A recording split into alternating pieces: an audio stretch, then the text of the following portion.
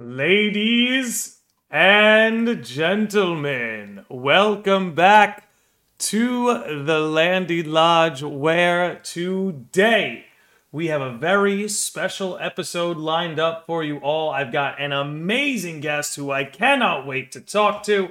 But before we get into that, there are some people we need to thank, and those people being the sages of the lodge, those sickos and normies who give as little as 1 gil a month to keep my nonsense going and keep me running my mouth.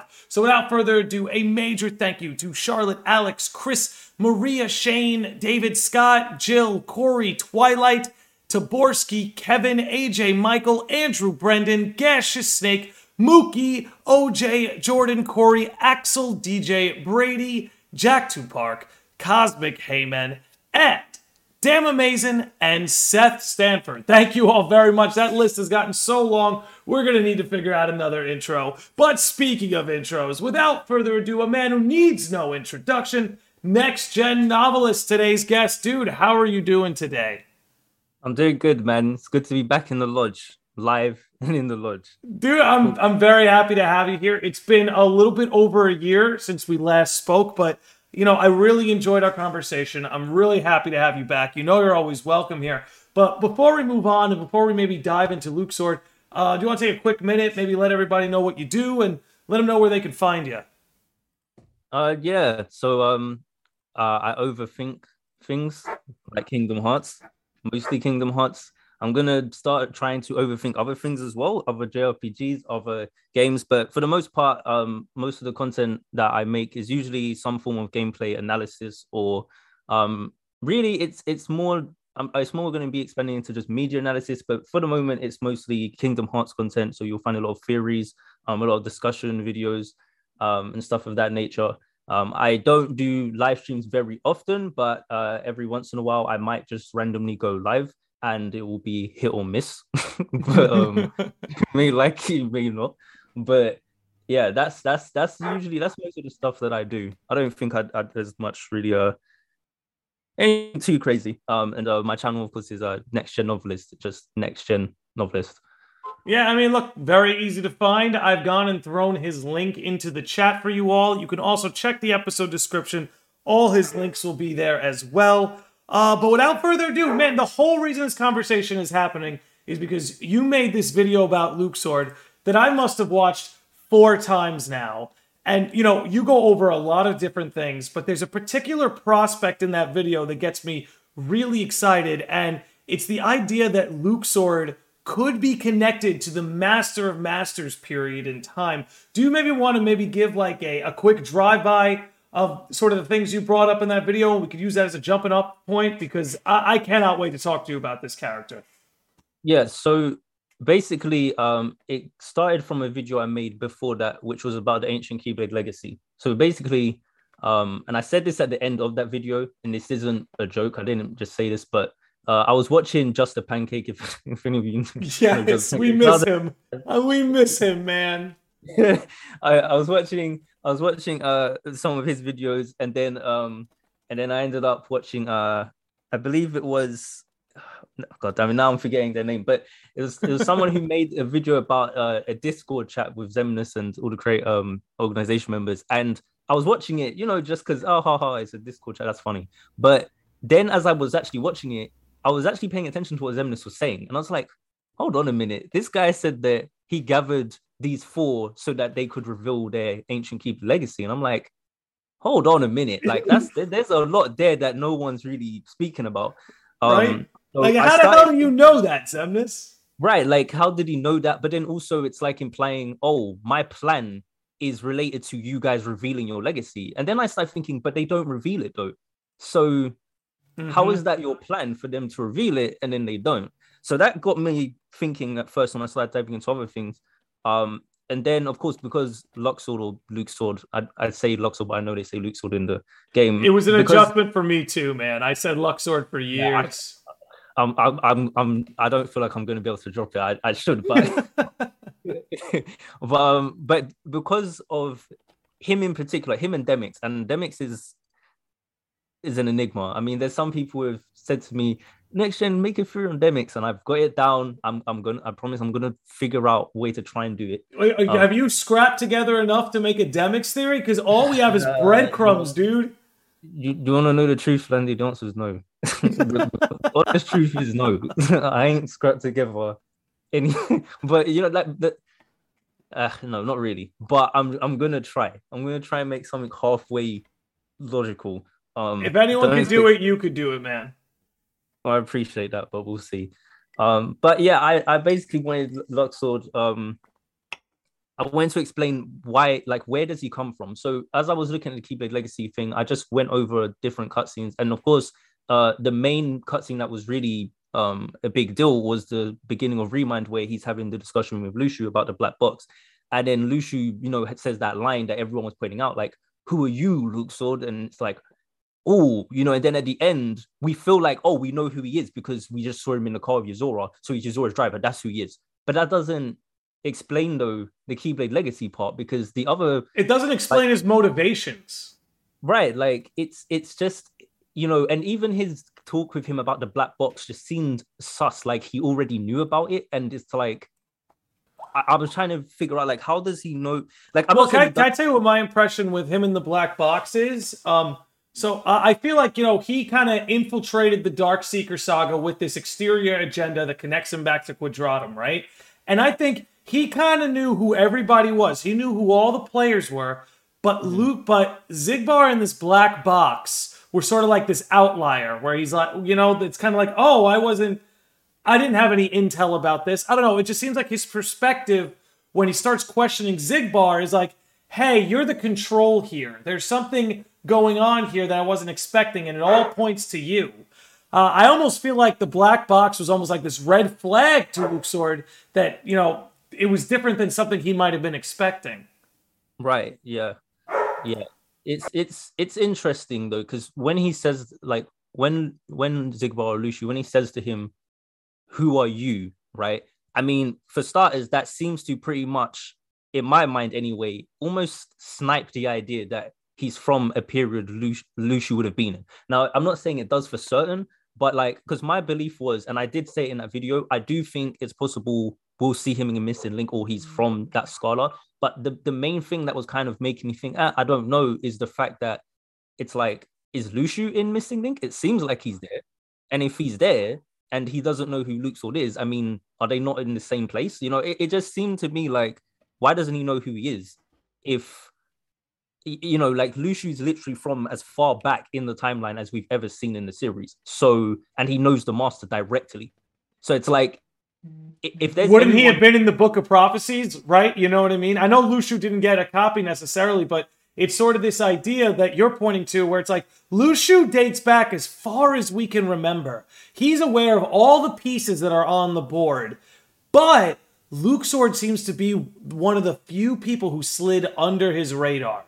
He doesn't quite know what to make of Luxord, and Lucio and Zigbar seems to have a beat on everybody.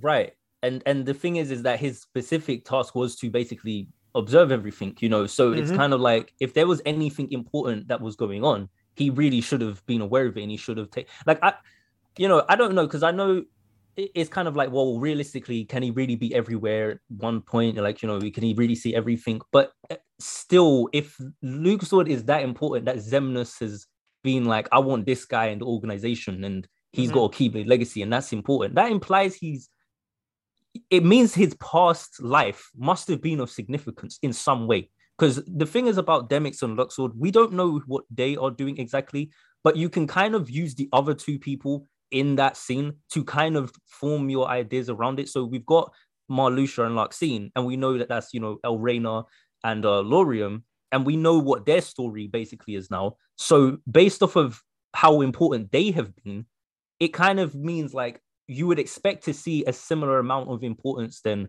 towards Demix and Luxord. At the very least, I don't know. I would think with Luxord, Demix might end up just being a troll thing where it's kind of just like, oh, he actually isn't that important, and everyone was overthinking. but I don't know, to throw Ancient Keyblade Legacy on him, that's not throwing words around lightly. I mean, if we do what you're saying and kind of use Larxene and Marluxia as this template of like, okay, there were 4 of them scattered there. Two of them connect us back to Union Cross, the Key Saga, right? Perhaps Luxord and Demix are like, and you kind of alluded to this in your video, and I'm going to tell you why I actually think you have a case here. Maybe they're from Missing Link. Maybe they're part of that Missing Link era, right? Because one, it's Scala. And one, like, I know I'm a little scattered here, but I'm going to take it back. This is Xemnas who sang it to him, right? And we know Xemnas is connected to Xehanort, and Xehanort had an awareness that Quadratum and Unreality existed. So, if we take that a step further and bring ourselves to Missing Link, which is the foundation of Scala, which is where Xehanort is from, this is where Keyblade wielders are being brought up now, and maybe this is going to show us how Luxord got to Quadratum, because this is clearly going to be a saga where this will be the first time reality touches unreality. That's what I think we're going to see in Missing Link. I think you're going to see that Scala at Kylum Civilization find a way to reach unreality, and I think it's actually going to show us, or potentially could show us, how Luxord crossed over from one side to the other. Because you brought it up in your video, we have this almost like chicken and the egg problem here, where it's like, well, where is he from first? Is he from the Kingdom Hearts side of reality or the Yozora side of reality? Like, which side did he originate from? But we do know he can traverse between both, which is why I can't help but feel like Missing Link might really go into this. Yeah, I think it kind of has to, especially, and actually because of something that's been revealed more recently, which is the whole Sigurd thing. Like the fact that Sigurd's the voiceover for the Kingdom Hearts 4 trailer seems to strongly imply to me he must have something to do with Quadratum, which means, seeing as how he's in Missing Link first, there must be something going on with him in Missing Link that links to Quadratum. You know what I mean? So I think that one way or another, that game definitely is going to tie strongly into, and it would make sense because it's a game that comes right before Kingdom Hearts 4. So I feel like it would make sense to make that game kind of build towards that, especially since we don't know when Kingdom Hearts 4 is coming out. So for the time being, it might be good to have the game that feels like, okay, we're kind of building in that direction towards Kingdom Hearts 4, and then hopefully it'll be kind of done by the time. I don't know if it'll be done then again because it's a mobile, but hopefully it will be done. It won't be like ridiculously, like drawn out or something before Kingdom Hearts 4 comes out. Because it seems like the type of story that should be completed before Kingdom Hearts 4, because it's meant to be the missing link so that we can understand, right, I guess, in pieces before we play that game. And that's why I do agree. Yeah, I think that there has to be certain details covered then that relates to Kingdom Hearts 4. And since Kingdom Hearts 4 is focused on Quadratum and Unreality, then those things should be there. So I would say Sigurd, Demix, Luxord, they are literally the missing links to the ancient Keyblade legacy that we don't know about. And it's funny because they're not, even though those four in that scene are the ones that I pointed out, they're not actually the only characters in the present day, obviously, from that time, because you've also got Scold, right? Right. We don't know if it's Scold, but, Subject X, who I'm pretty sure it's Scold, but we don't technically know. And then you've also got Ventus, and I pointed this out in my Ancient Keyblade Legacy video, but it's very interesting that all of the characters that Xehanort had a relationship with, well, the player had a relationship with, it's interesting how all of them ended up in some shape or form becoming related to Xehanort later on, so like Ventus in the Union Cross time, obviously he goes to the future, and then immediately when Xehanort finds him, it's like, let me use you to forge the Keyblade and blah, blah, blah, blah. Scold, if it is Scold, when she ends up as Subject X, who gets to her? Apprentice, Xehanort, and then he's experimenting on her, you know what I mean? Like with Marluxia and Luxine, they've been found. We know that they had a connection, and who they end up with, Xemnas.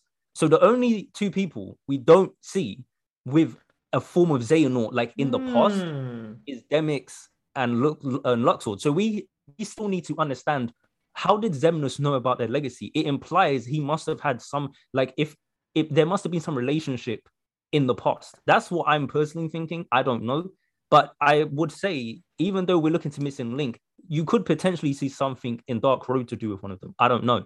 Just because of the simple fact that young Xehanort is in that game, and that game is about Xehanort's backstory.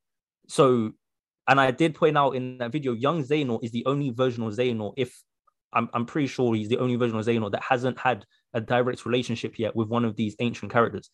All the rest of them have, in some shape or form. And this is why I'm a big believer that we're yet to see the last of Xehanort, because there are those little unfinished plot threads that you're bringing up. but I won't lie, you kind of blew my mind with this idea that all those characters that the player had a connection with ended up linking back up towards Xehanort or finding their way back to Xehanort. Like Luxord and Demix aside for a minute because they didn't really have a relationship with the player. But what you said right there, it kind of blew my mind a little bit, honestly, because now the player reincarnating into Xehanort makes a lot more sense. Yeah, Now it makes sense why all those characters were kind of involved. Yeah, because it's you remember in Dark Road he says at the beginning he has these memories of his past life, but he specifically calls them his friends in his memories. So he still is saying like, oh, maybe if I go to these other worlds, I can find my friends. He's still saying his friends, So I don't know how that plays out in Dark Road, but if he still holds that dear to him, like these people could be his friends, I don't know. Maybe it's weird to think that because he experiments on them and he's not exactly nice to them as Xehanort, so I don't know if he if he really is thinking of them as his friends anymore. But I do think it's interesting how that relationship seems to have carried over into the present day, even if it's a little warped. You know what I mean? It's also why it'd be interesting with Strelitzia being back. It's like even with that, it's like that's there. Is there some will there be like a Xehanort interaction, which you would think there couldn't be, but I don't know. I don't know. Like, do you think there's a connection between Sigurd and Luxord? I think it's. I think I've got this feeling he's one of the two, but I'm leaning more towards Demix for some reason. But I really do feel like, yeah, I don't know. I think it's just because. I think it's because with. I don't know. I think it's because. Okay, so Demix seems like he doesn't like fighting and any of that kind of stuff. And you did a video on this talking about like Sigurd's role in myth as like this kind of hero and all this kind of stuff. Yeah, I think a folk hero. Yeah, I think it'd be very ironic if the guy who later on is like, oh, I don't like fighting, and he kind of seems like he wants to be anything but a hero, anything but involved. It'd be interesting if originally he was actually a bit more of a heroic character, in some shape or form. I don't know, but given the fact that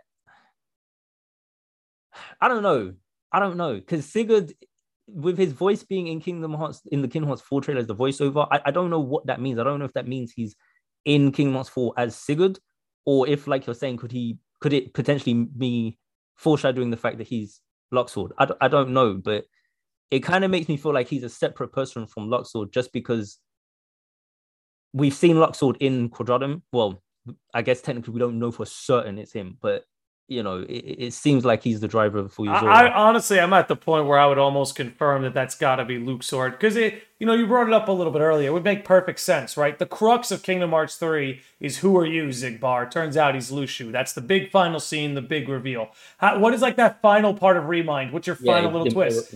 Exactly, and it opens up with who are you, Luxord, and then Remind ends, and it's like, oh, he's connected to Yozora. Yeah, dude. I mean, there's, I'm not sure if Sigurd is going to end up as Luxord or Sigurd ends up as Demix. I'm not sure if we get literally like, I'm almost tempted to believe that Luxord's going to have a similar moment to Lushu just with all the overlap between the two. Like he's going to take his herd off. Someone's going to call him Sigurd and be like, I haven't heard that name in a long while, I could see it. Poetry rhymes. I get it, but I almost wonder if like, again, the prospect you brought up that Luxord could be from the Master's time. What if Sigurd is too? What if some of the Master's old friends have actually been like trying to reach him this whole time and have been trying to like either infiltrate his plan or stop him? I don't know. But you're right to not ignore that this whole era that we've never seen has been introduced, even just verbally. But you have to believe that it's not. It would be hard for it to just be, okay, the Master's the only one left from that time. There's got to be one other person lingering around, right? Yeah, I just think that it was one of those things that, like, I mean, I guess for me, when I look at things like that, I always think, what was the purpose behind Nomura bringing that detail up? Because he could have easily have just made it something. I don't know. It was a bit too vague. Like, it's like, okay, he says that there was other Masters, and then Lucy's like, I think Lucy's like, was there other Masters? And he's like, oh, I'm the only one that mattered and stuff like that. And it's like, what does that mean? Like, that feels like that's got a context to it that we would learn about so we can understand why he said that. Because You know what I mean? I don't know. It's No, just the I'm way, with you. I'm with you. yeah, it's just the way it's written. It's just kind of like that sounds to me like, oh, there's a mystery there. Like, why would he say he's the only one that mattered? You know what I mean? It's kind of like it's deliberately trying to say there might be other people who mattered. And just But knowing maybe King, they didn't suit his vision, or they didn't share his vision. You right? know? Because I mean, the thing is, we given the fact, I mean, it's just like you had this war, and you're telling me there was all these people and all this stuff, and you're the only one left, but yet there's multiple darknesses, but just one you. It's it's kind of like so there's all these darknesses, but there's just you, one. There's no one else, and I'm just kind of thinking, okay, then you've got the kid that you literally gave basically the same look as you with the same coat, and you're like, oh, take my eye and take this box, and you give him all these very specific things, and Lucio is literally like he's almost like the master's son compared to the other foretellers. You know what I mean? Yeah, It's no, like I would agree. He's like the main apprentice. yeah, and it's like there's some blatant favoritism, I'd say, between him and Arthur, but definitely a bit of Lucio. And again, I know in my video, like I did kind of think it could be a reach, but he does have like the Lux thing in his name, and then there's Luxord, or Luxord, and he's got it, and they're clashing, and they both have this in their name, and there's no one else, and then Lux itself as a word is treated as something in that specific time period, And only that specific time period. At no other right, time has light been referred to as Lux, but in the Master's time. right, which means it's like part of, I don't want to say their language, but it's part of how they describe things. Obviously, they say Yeah. light, but it's part of like if let's say you had a kid in that time period and you gave them a name, it's reasonable to think you might put Lux in their name because that's part of how you talk. It's part of your everyday language is saying Lux, and you got to think like that was the major conflict between all of them was the Lux, and we need to get more light, or your union's getting more Lux. What's going on? Like that was the main thing that drove them apart. Ironically, was the Lux. And I just find that very interesting that there's this other guy that apparently has a Keyblade legacy, an ancient Keyblade legacy. We don't know what it is. There's a time period we know nothing about. And then bear in mind, there's the stuff you were saying in your theory, and the very popular theory now that the Master of Masters could be related to light, or his name could be a derivative of light, or something like that. And you've got two characters that are supposedly ancient as well with light in their name. I mean, yep. And we still don't know what era they point to. Right. I mean, Lucio, we know, but yeah, with Luxord, we don't know anything. And obviously, Demix is I would say a bit more of an enigma just because of the fact we know literally nothing. Like literally nothing. That's funny because that's kind of what made him a viable candidate to be the master, even though I don't believe in that at all. But I understand why people feel that way because it's like, well, his whole backstory is kind of this blank slate, so he can kind of slide into different positions. And I don't know, he's an interesting one to me. I don't know why they're holding their cards on him so long, especially since he was introduced like so early compared to maybe some others. But it's like, I don't know, man. There's something else about Luxord that tips me off, though. In that whole scene with Zigbar that you bring up, so he asks, like, who are you, Zigbar? But he was never interested in the answer to that question. And I have to think, what position is Luxord in? What does he know / what is he up to that he says, it doesn't matter. I'm content to feign ignorance. I don't need to know who you are to handle what I need to handle. Like, for him to have all those suspicions, but for it to not quite matter who Zigbar is, I can't quite piece those two things together yet. I don't know how I can logically string it together where it's like he's on to him, but doesn't care to know his name. I think that that's probably linked to his role in Quadratum, and maybe the wild cards that he gave to Sora, and if he had. I liked your little edit, by the way, from Kingdom Hearts 2 when he pulls the one card out. Yeah, perhaps he'd like a hand at his face. I just wanted to give you some editing props there. I love that in your video. Yeah, I barely edited that video, so I had to do something. I was like, I'll just put this in real quick. That's kind of cool. Yeah, that's enough editing for this video.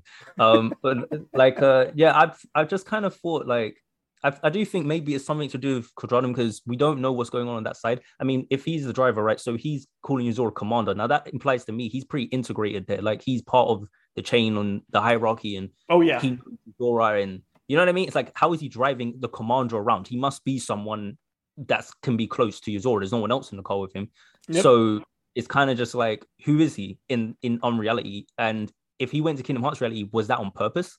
Or was it by accident? And if it was on purpose, then he may have went there intentfully with a mission. So when he encounters Lucio, it's kind of like, whatever, I don't really care because my purpose is bigger than this anyway. Like, I'm just going to play through this, boom, whatever, throw the wild card to Sora. You know, I don't know. Was that like, the crux of his mission, though? Because I'm trying to think of, like, okay, so what did he leave behind? What did he leave behind? Right, because he throws the card to Sora. And I'm trying to think, like, what did he leave behind in Kingdom Hearts 2? Like, anything? when he's defeated. Yeah. Or at any point during any of his appearances. I think, if we're trying to figure out what his mission is, I almost wonder if he was trying to... was he trying to qualify Sora? Do you think that was it? He was trying to qualify him, and after he'd seen enough, he was like, oh, you were born for these sorts of games. Now you can have this wild card. Because I know you're the guy. We can trust you, It's really confusing because of the Keyblade Legacy thing. Like, Yeah. it just makes me feel like... Because the issue is... I feel like it's like, which side did he come from first? If he came from Kingdom Hearts reality first, it kind of makes it hard to think, why would he be so invested in unreality then? You know what I mean? Why would Exactly. but then it's kind of like, we don't know the story. Maybe he ended up there and then he just started loving it. And it's like, actually, this place is kind of cool. I don't know. Like, and then he just meets people, meets Yuzora, gets a normal job. And he's like, yeah, and then they're like, oh, actually, you remember that reality you came from? Yeah, we're going to need you to head over there. And it's like, oh man, I don't want to go back there, but all right, I'll do the job. I don't know. Like, I'm just making something up, but I'm really struggling to understand what his incentive was, because it seems like he has a goal larger than that, but then I don't know if that's really what it meant. And I don't know, was he just a delivery man right now? Was he just a delivery boy? I got to deliver this wild card to who I think we can use, because that was very intentful. And the fact that he said, like, might come in, what is this? Like, basically said might come in handy, or might turn the tables. Right, but how? It didn't do anything in Kingdom Hearts 3. And this is exactly the same as their reveal of the Keyblade Legacy. They didn't reveal it in Kingdom Hearts 3, and it's kind of like, so when is that reveal supposed to happen? You know what I mean? It's like, when why didn't Xemnas tell them before they got their asses kicked? Hey, it's time to reveal the Keyblade Legacy, guys. Like, let's be honest, if Marluxia summoned his Keyblade in the final battle, that would have, given all the hype that was going on, that would have just been more hype. It wouldn't have been out of place. It would have just been like, oh, and now, maybe we was beating Marluxia up and then he summons his Keyblade and now it's like, oh, second form, right? Whatever. I don't know. It could have easily have gone that way, but it didn't. They lost. And I just have to think, why would Xemnas, why is there a whole scene dedicated to pointing out that they've got a Keyblade Legacy, and he's specifically saying, you're going to reveal your greatest secret yet, and they don't reveal it. So I have two answers for you. I have two potential answers for you. Here's one.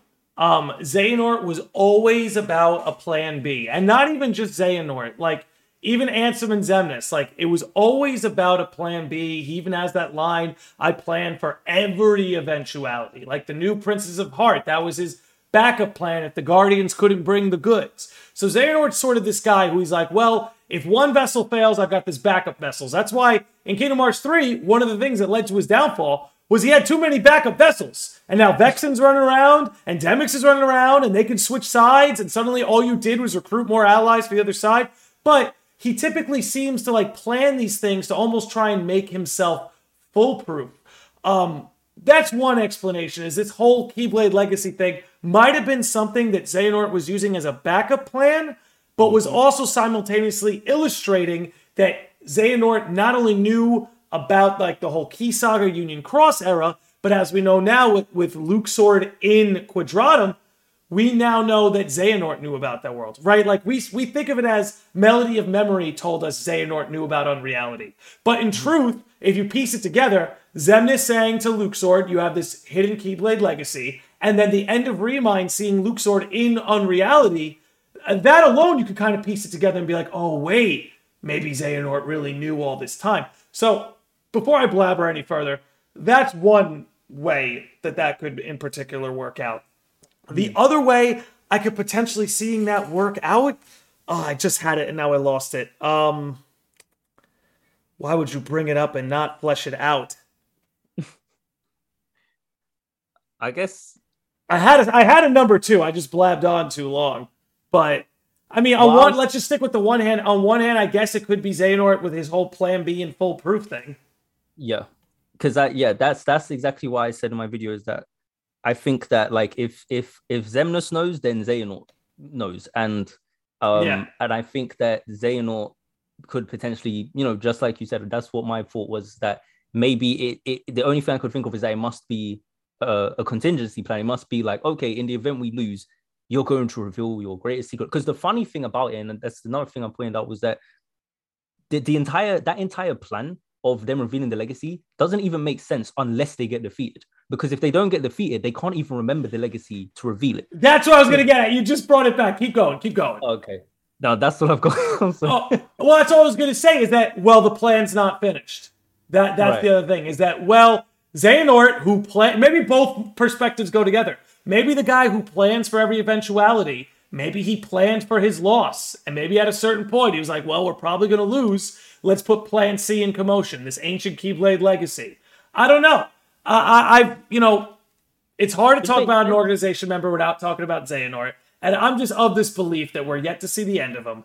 And I think Luxord's going to play into that because, like you said, we've seen them all connect their way to Xehanort. They all play back to Xehanort. We don't know how Xehanort knew about Demyx and Luxord. We still don't know that.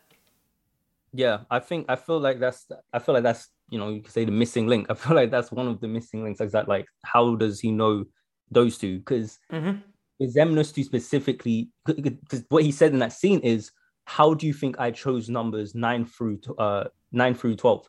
And remember, like, all 4 of them are original members. They were all there from the beginning of the series, basically. Yep. Right. So they're OG, which means that from back in the Kingdom Hearts, Chain of Memory days and all of that, he picked them all from back then with the Keyblade legacy in mind. So he must know about it from something from before they were in the organization. So he specifically sought them out because he already knew of them.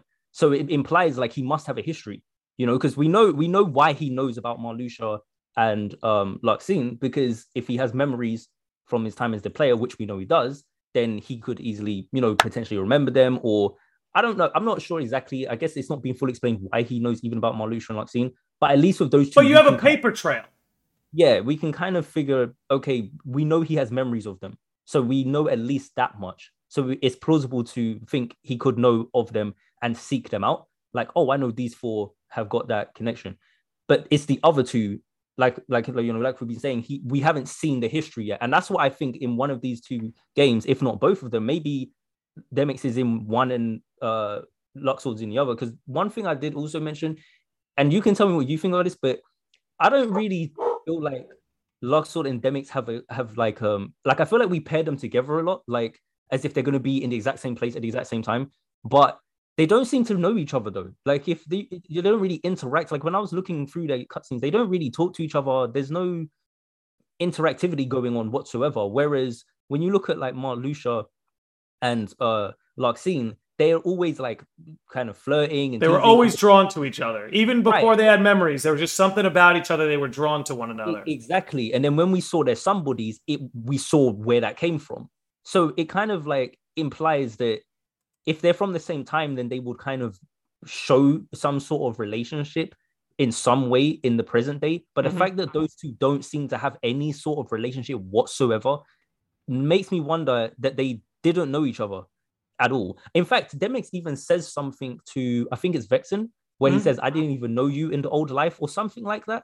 Yeah, no, I didn't even know you in the old life. He said, he said exactly that. So I feel like if he did know Luxord in the old life, And there you see, would be that's a deliberate clue right there. You can't tell me that one line dialogue isn't a deliberate clue to like let the audience know, hey, Demix is not gonna just pop up in Radiant Garden as a somebody. That's not where he's from, you know? yeah, yeah. Yeah, Demix is not Well, sure well, what's he's an going. anomaly. I mean, but to answer your question, I suppose I don't think there's any connection between the two. I think if they end up from the same era, I think it's a matter of coincidence and saving cutscene money. So it's possible they're both from Quadratum or they're both from Missing Link. But Or it's like, I doubt they have much of a history together. I guess is all I'm trying to say.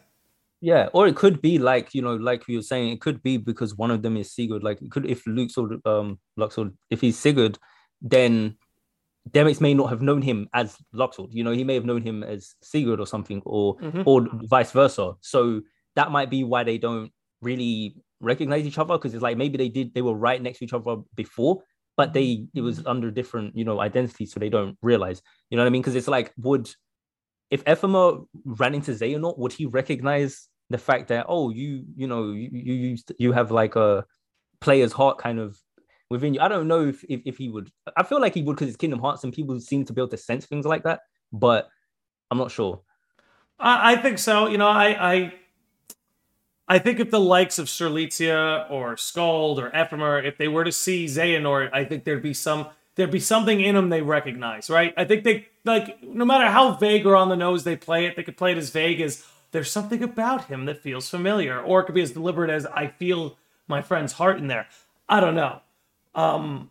But I have to believe whether it's in Missing Link or Quadratum, I Mm-hmm. think we're going to see it play out exactly what you're saying. I think you're going to see a connection to those two characters back to Xehanort because that's another missing link, right? And that's what's kind of funny, this missing link title. I feel like that's going to apply in more ways than one. I don't think we're getting just one missing link. Yeah, definitely not. I think it's There's going to too be a many whole anyway. bunch of missing links, dude. Yeah, there's too many. If it was one, that's a waste of a It's game. a waste of that's a waste of a budget. That's a waste of a budget. There's too many. Like, no, Nomura, you need to give us the answers to the keys. Like, I feel like this needs to be like all the lingering plot threads from the Key Saga. It's time to put it to rest now. Like, this is it. Like, Before no, Kingdom Hearts 4, 100%. yeah, like just whatever you need to tell us about Brain, like in relation to, Erica say, my grandfather disappeared. If you're gonna show us that, let's see it in Missing Link. If you're And I gonna show bet you us, he went to Quadratum. I would not doubt it in the slightest. I don't think because I don't think Sterlitz is the only one, right? Like no one can we just ask that question? Like, what is she doing there? How did she know to find Sora? Why is she taking care of him? Why is she showing him the ropes? What are her new motivations? Like Sterlitzia being there, like it throws a wrench into a lot. Like it's not as simple as like I know they say in the trailer, like, oh, Quadratum serves as an afterlife. But it's like, that's not as simple. No. Sora's here because he broke a nature taboo. Sterlitzia, you were just stabbed in the back. Like, you didn't do what Sora did. So why are the two of you in the same place? Well, that's the funny thing, because I've seen people make the argument like, okay, well, the reason why it's the same is because in a sense Sora did die, and it's like, okay, but then you're forgetting about the other way of getting there that we know for a fact, which is the arc. And as far as we can tell, that has Okay. nothing to do with dying. So it's like, even if you're, because what I mean is people kind of make an argument, Streletsy and Sora, even though it doesn't seem like they got there the same way, maybe they kind of did, because maybe you could argue Sora died in a sense in the Kingdom Hearts rally. But then that doesn't explain the arc, because it's like, if the arc can send someone to the other side, how does that work? Does that count as them dying? Right.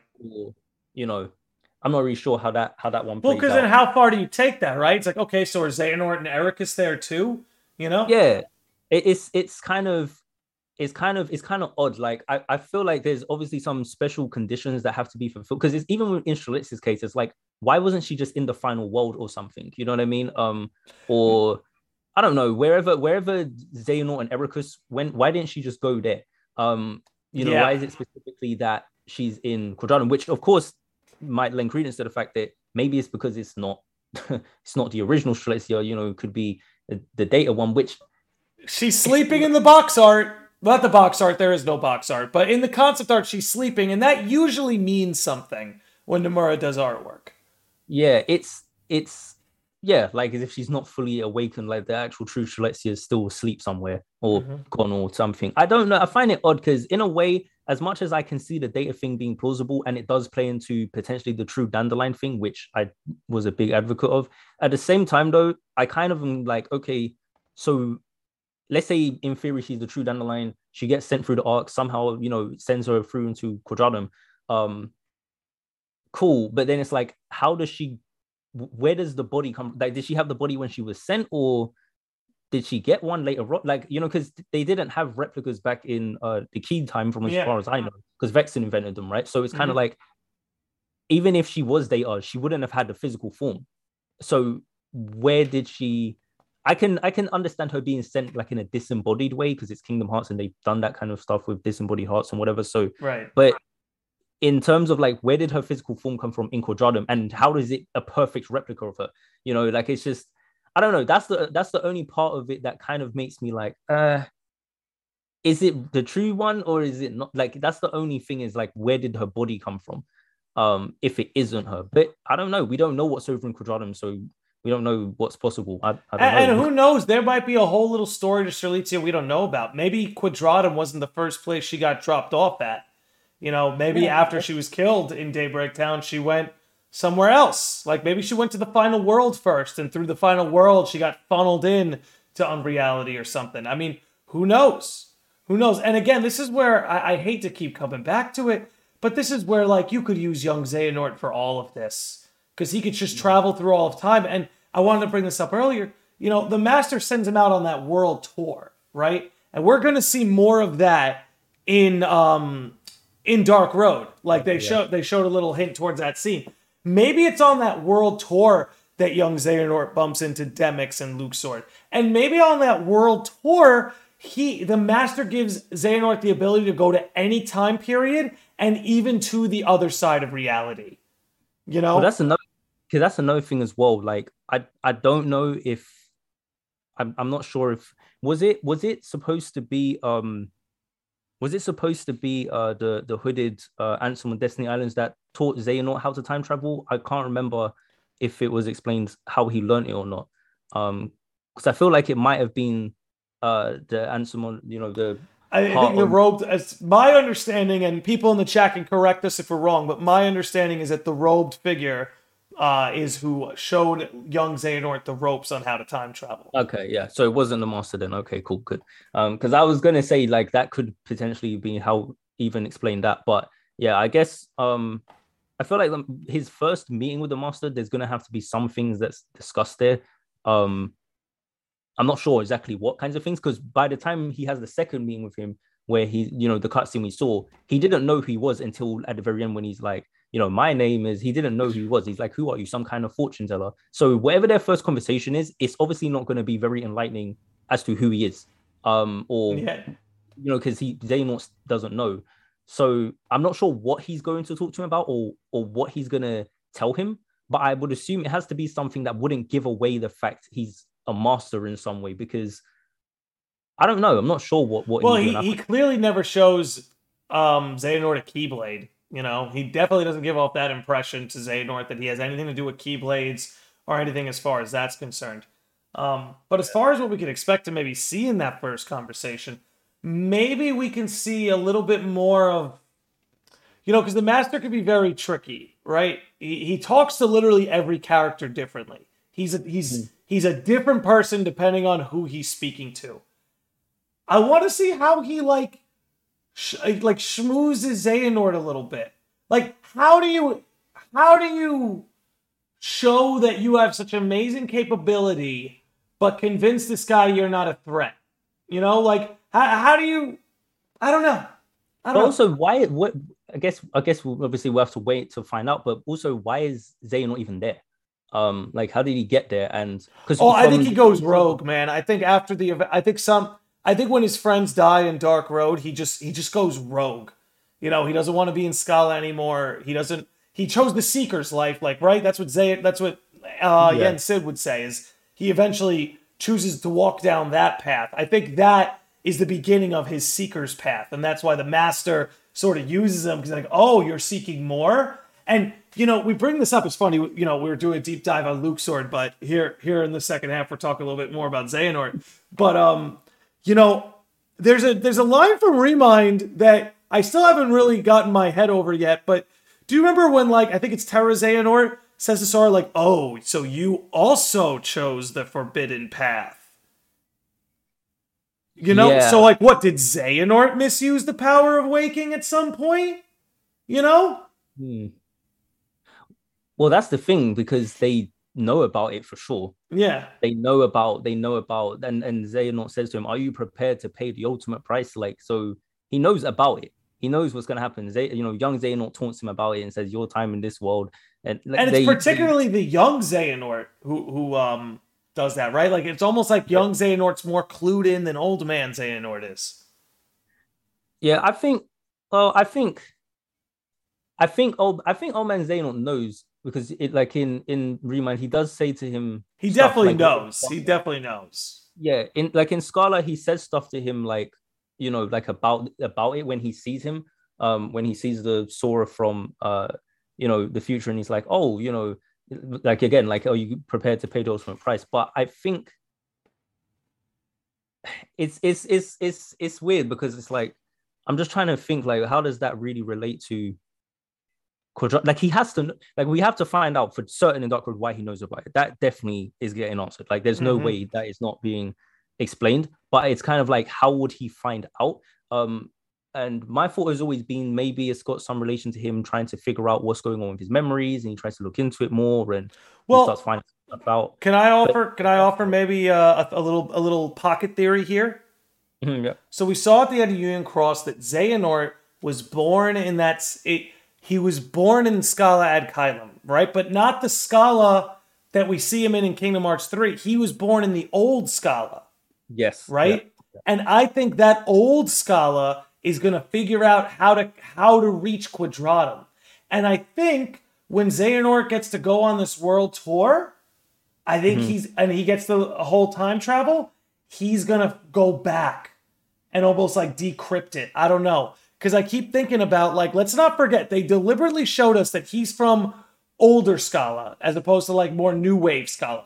They deliberately showed us he's from that older time. We're told that older time is going to be a missing link to Quadratum.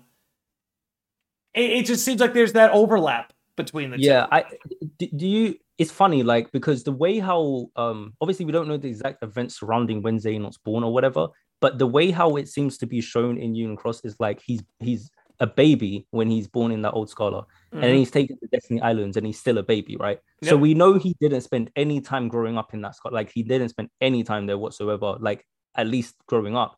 Right. Whether he'll go back there, we don't really know. I don't know if he time travels or because that's the thing, you have to have a version of yourself or whatever to kind of go back. So I don't know if he would go back or if he'd be able to exactly go back, but I suppose maybe. But what's kind of interesting is the fact that because he's born in that time, I keep thinking that in Missing Link, it's like a lot of the events in that game is going to kind of lead up to Xehanort's birth. Like there's the whole thing about Mm-hmm. the society of heirs and non-heirs, and then there's the fact that Ephema, who founded Scala, had the Book of Prophecies, and I wonder if in that book it's like kind of alludes to someone like Xehanort being born someday, and obviously we know what Xehanort's supposed to do. I wonder if that's the reason why it was like a big deal to get him out of there, because it's kind of like we know what this child is and we can't have him here because he's a danger.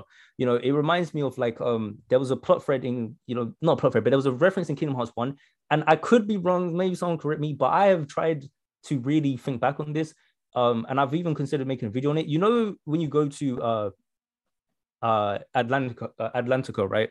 Mm-hmm. And you in Kingdom Hearts 1 and King Triton saying about like he's worried about the Keyblade and he doesn't want Sora to use the keyhole and all this stuff. And he's saying that the Keyblade can bring destruction. And he says about how it can either bring like basically salvation, like it can be used to save people, or it could be used to destroy people. And I'm kind of thinking, I don't know if that was supposed to just allude to Riku and Sora's relationship in the game, or if there's something that's happened why King Triton would think like, oh, that could happen. And it kind of makes me wonder if there's been some kind of idea passed down that there's a wielder or some wielders that would destroy everything. And you got Xehanort, and it kind of just makes you think, where Hmm. did those stories come from? The only place I could think is that it would have come from that scholar that he was born in, and I'm just thinking like, what stories did they kind of share amongst themselves about prophecies and what the future holds. And because in Key, that entire idea of the prophecies is what basically destroyed them. And I'm Yep. just thinking they've got the same book in this scholar, and that scholar's not around by the time, it's still around, I guess, if it evolves into the scholar we see in the later games. But I don't know. I guess I I'm think kind of another apocalyptic event is coming, if that's what you're getting at. yeah, like it kind of makes me feel like when they was getting rid of him, it's like there's some reason they don't like he needs to not be there. But why is it just him, or is Can there I? other? Well, here would be my guess, right? So Destiny Islands is peculiar to begin with, right? So you tell me Xehanort and Sora grew up on the same islands. Okay, right off the bat, we got to put this thing under the microscope. But number two, if I were to guess, right? So you tell me Xehanort was born in Scala, and then we bring him to Destiny Islands, but he's eventually gonna go back to Scala. So off the bat, if I were to guess off the top of my head, maybe part of their whole plan, this whole secret society, the one that picked up Brain, the one that Ephemer started, the one that made this plan to get Xehanort out of there. What if their whole plan was to get Xehanort to Destiny Islands because it spins on a slower time axis, so they could keep him there for a while, and then they can bring him back into the future? Yeah, it's well, that's the thing. It's like I guess we don't know exactly what's in the book of prophecy, but if you go by the nature of it, it's supposed to basically be everything that happens, right? That leads up until the final battle. So it kind of makes me wonder, like, how much stuff do they know is just they kind of just know that's fate and we're just gonna let it play out. But then it seems like I don't know. I guess it's hard to say because we don't know what it is, but I'm kind of just thinking that society's kind of, and I think you've alluded to this before, and that I think that society's kind of around to try and counter fate because Yeah. it seems like it's I feel like they would be going more off of like Arva's mentality of, let's not do what the master says has to happen. Let's try and do things a different way.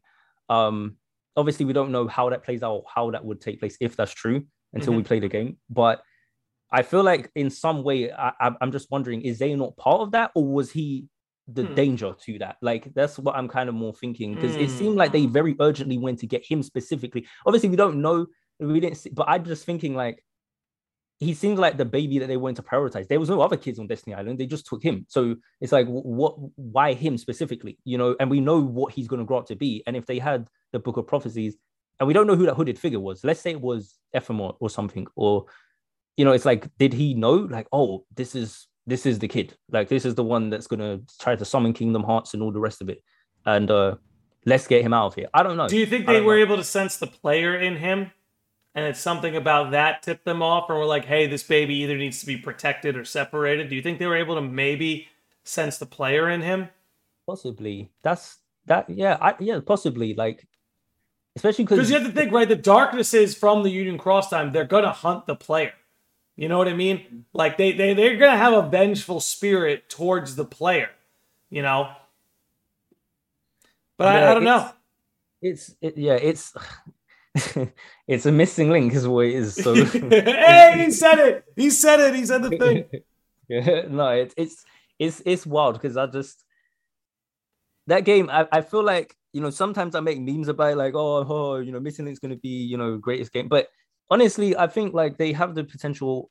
I mean, I hope Kingdom Hearts 4 will be, the better game because it's Kingdom Hearts 4. But Yeah. I do think Missing Link has a lot of potential story-wise and lore-wise to do very interesting things, because it really is a game like with Union Cross, I felt like I could kind of predict or kind of think about certain things that might happen because it had characters in there that we know where they end up. Right. So we knew, like, okay, they can't all just die here or something because we know where they end up. But Missing Link doesn't seem to have any people in it, from what I can think of right now, that we can really say we know where they end up. In fact, they all seem like we don't know what happened. Like, we don't really know who's in it except Brain and Sigurd. And I think they're all headed to Quadratum. That's how I think that ends. I think you get some. The sickos are going to cross over. Yeah, I think. Yeah, I don't know. It's interesting. I mean, what do you think Sigurd's thing is? Like, do you think he's going to be an antagonist, or is he going to be on, like, the good side? Or I think Sigurd's on our side, but I think he's going to be that character whose intentions you're constantly questioning.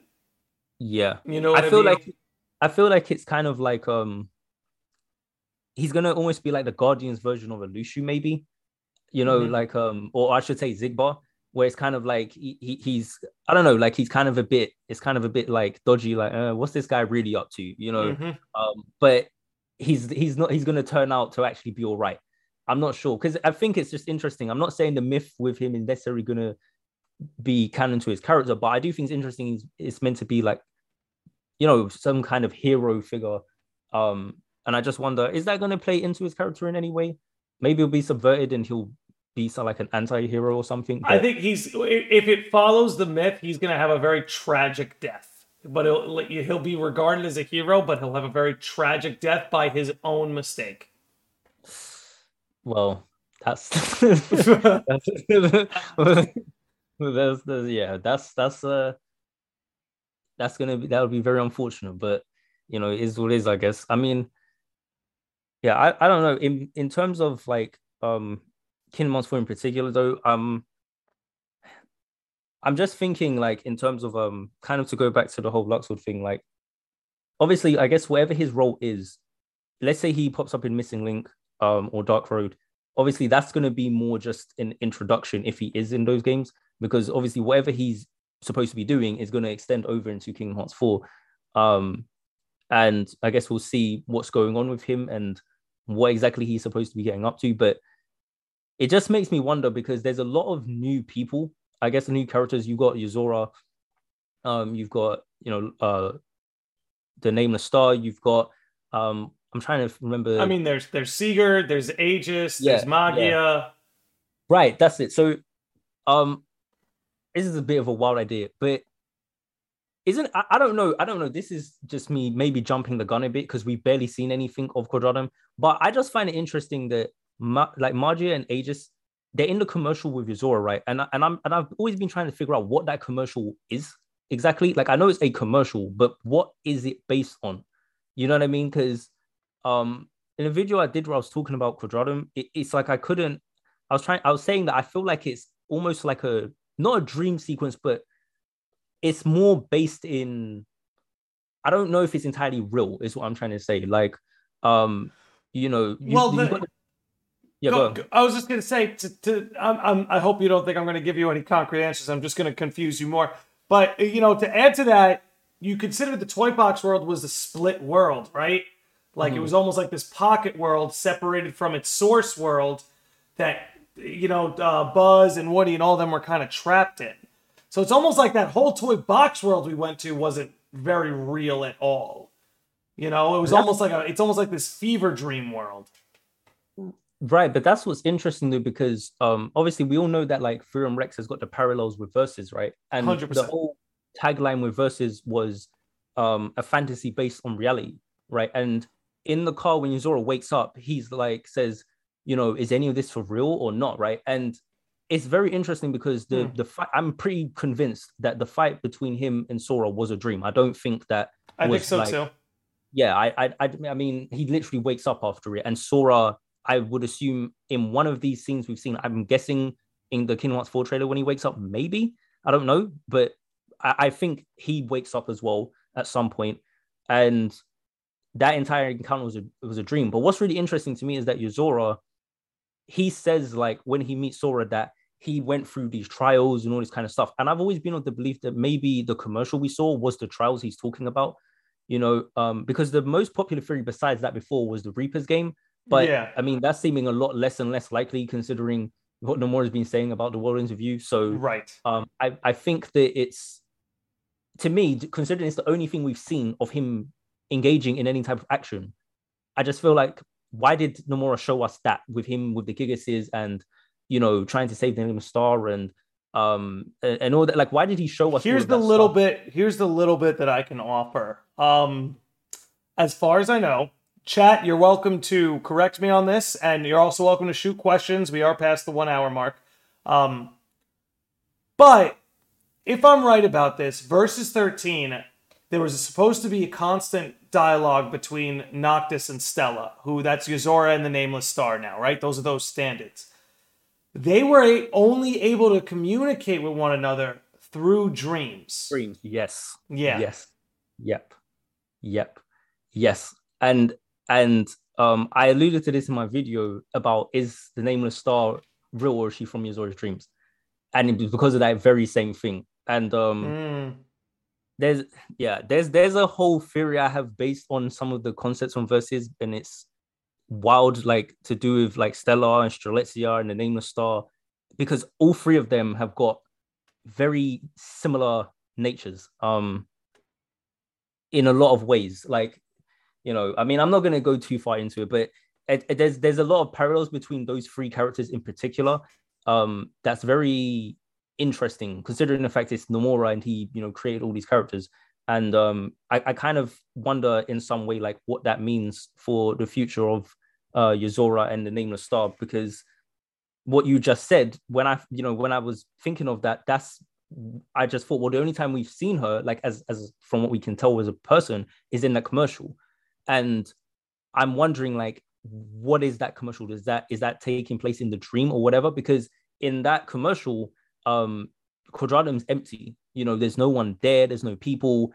They're shooting things. They're destroying buildings. Like, and then the buildings don't actually get destroyed. It's like some weird reality distortion thing that comes from the Nameless Star's power. But it's really odd. Like, it's so bizarre, but it doesn't feel real. It feels like a fantasy, but it could be based on reality, but it's not really real. And the other thing you have to bear in mind is it's a commercial for a video game. So it's kind of wild. I don't know. Like the fact that it's a commercial. Dude, you want to take that further? Like, this is why I love the toy box world so much, because I've been staring at it for 3 years now, and I'm still trying. It's still 480p, and I've been staring at this thing for years now. But the thing that like really, oh God, how am I even going to begin this thought? So, you know how they keep saying Sora looks like Yozora, even though, like, even Goofy, who's supposed to be, like, the wise idiot, points out, like, yeah, but he looks a lot more like Riku than he does Sora. Yeah. What if Yozora's real appearance looks more like Sora? Right? That's what I've always said. You know? That is what I've always said, yeah. Because, like, they mistake, like, oh, you look just like him. And it's like, okay, we, the player, can see Sora does not look like Yozora. Okay, he's an anime boy. You can give him that. Maybe the T-Rex toy, he just lumps all anime boys together. All anime boys look the same to him. Sure. But Kingdom Hearts, believe it or not, doesn't often talk down to its audience, especially when it comes to solving its series mysteries. The localization might, but the overall narrative not so much. But if we see him as Yozora, we see him as this sort of like Riku Noctis hybrid, but the toy box world sees Yozora like Sora, what does that even begin to mean? Well, I mean, there was someone when in like my older videos that had commented saying something like, well, maybe Rex, when he's playing the game, obviously he's playing the game from the beginning, right? Mm-hmm. And we don't see the beginning. So you could assume Yozora has his original form at the beginning. And if he has his original form at the beginning and then he's played through it and lost his form, then from Rex's perspective, if he does look like Sora originally, it's like, oh, that's why you look like Sora, because that's why he's mistaken him and saying you look like Sora, because he's played the beginning of the game and he's seen what he looks like. So I remember someone's commenting that on my video, and I've always thought that's actually a very plausible answer for why that, because it never made sense to me. Like I remember when I first played the game, I was just thinking, what are they talking about? Like he looks exactly like Riku. It's Riku. Like even Goofy points to that. Yeah, but and that was what made me kind of think, okay, the writers are aware of it. Good, like, but are they not?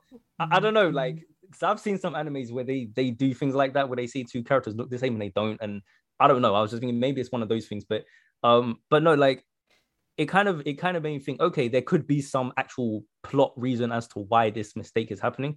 I think it has everything. I think it has everything to do with the stolen bodies. I want to chime in with Maria's chat here. It says, I think that Yozora looked like Sora, but he stole someone's body that looks more like Riku's. I think that kind of paints into what you were saying. And that's the next question is, who is that? The body that we're seeing the Riku look like, who is that guy? Because it's not him. And it's funny, what if it's Sigurd? Possibly that's it's I feel like whoever it is going to be someone of some significance. So in other words, I feel like it has to be someone like that because we don't recognize them other than we just say, oh, he looks like Riku, right? But Right. it's like maybe we've just not seen this person yet. And another thing is that Sigurd having the hood and not showing what he looks like, why do we not see his face straight away? Is that part of the reason why? This dude was in the Union Cross finale.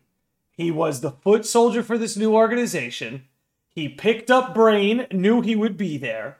He's the narrator in the Missing Link trailer. He's the narrator in the Kingdom Hearts 4 trailer. And like you're saying, we don't know what his face looks like. And if he's a completely new character, why hide his face? Right. I mean, then again, it could happen. No, you could do it, but yeah. But the thing is, he's becoming more sus as time goes on. Like, initially I didn't think too much of it. I just kind of thought, okay, he's got the hood up, whatever. Maybe it's like an organization similar type of thing. But then it's like now he's got the voiceover with the Kingdom Hearts 4 and even True. like the fact that Nomura created like a whole mystery around the fact he was the narrator of the Kingdom Hearts 4 trailer. You know what I mean? It's kind of like he wants you to pay attention to that character, or he wants to create some type of mystery there. And do you think he was mad that we were all shocked that Zigbar was Lushu? Do you think he was just like, guys, it was right in front of you? And now this time he's like, okay, so Sigurd, the new mystery, he's a mystery.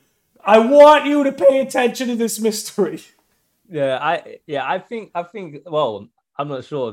But the funny thing is, I mean, if so, he didn't make it easy because the puzzle we had or whatever at the event, I still don't really get what I have no idea what happened. For all I know, it's like somebody won a cereal box competition or something. I have no idea how any of that riddle stuff worked. Someone figured out like the riddle, like to like the message that was on like something to explain who the narrator was, and I was just like, okay, sure.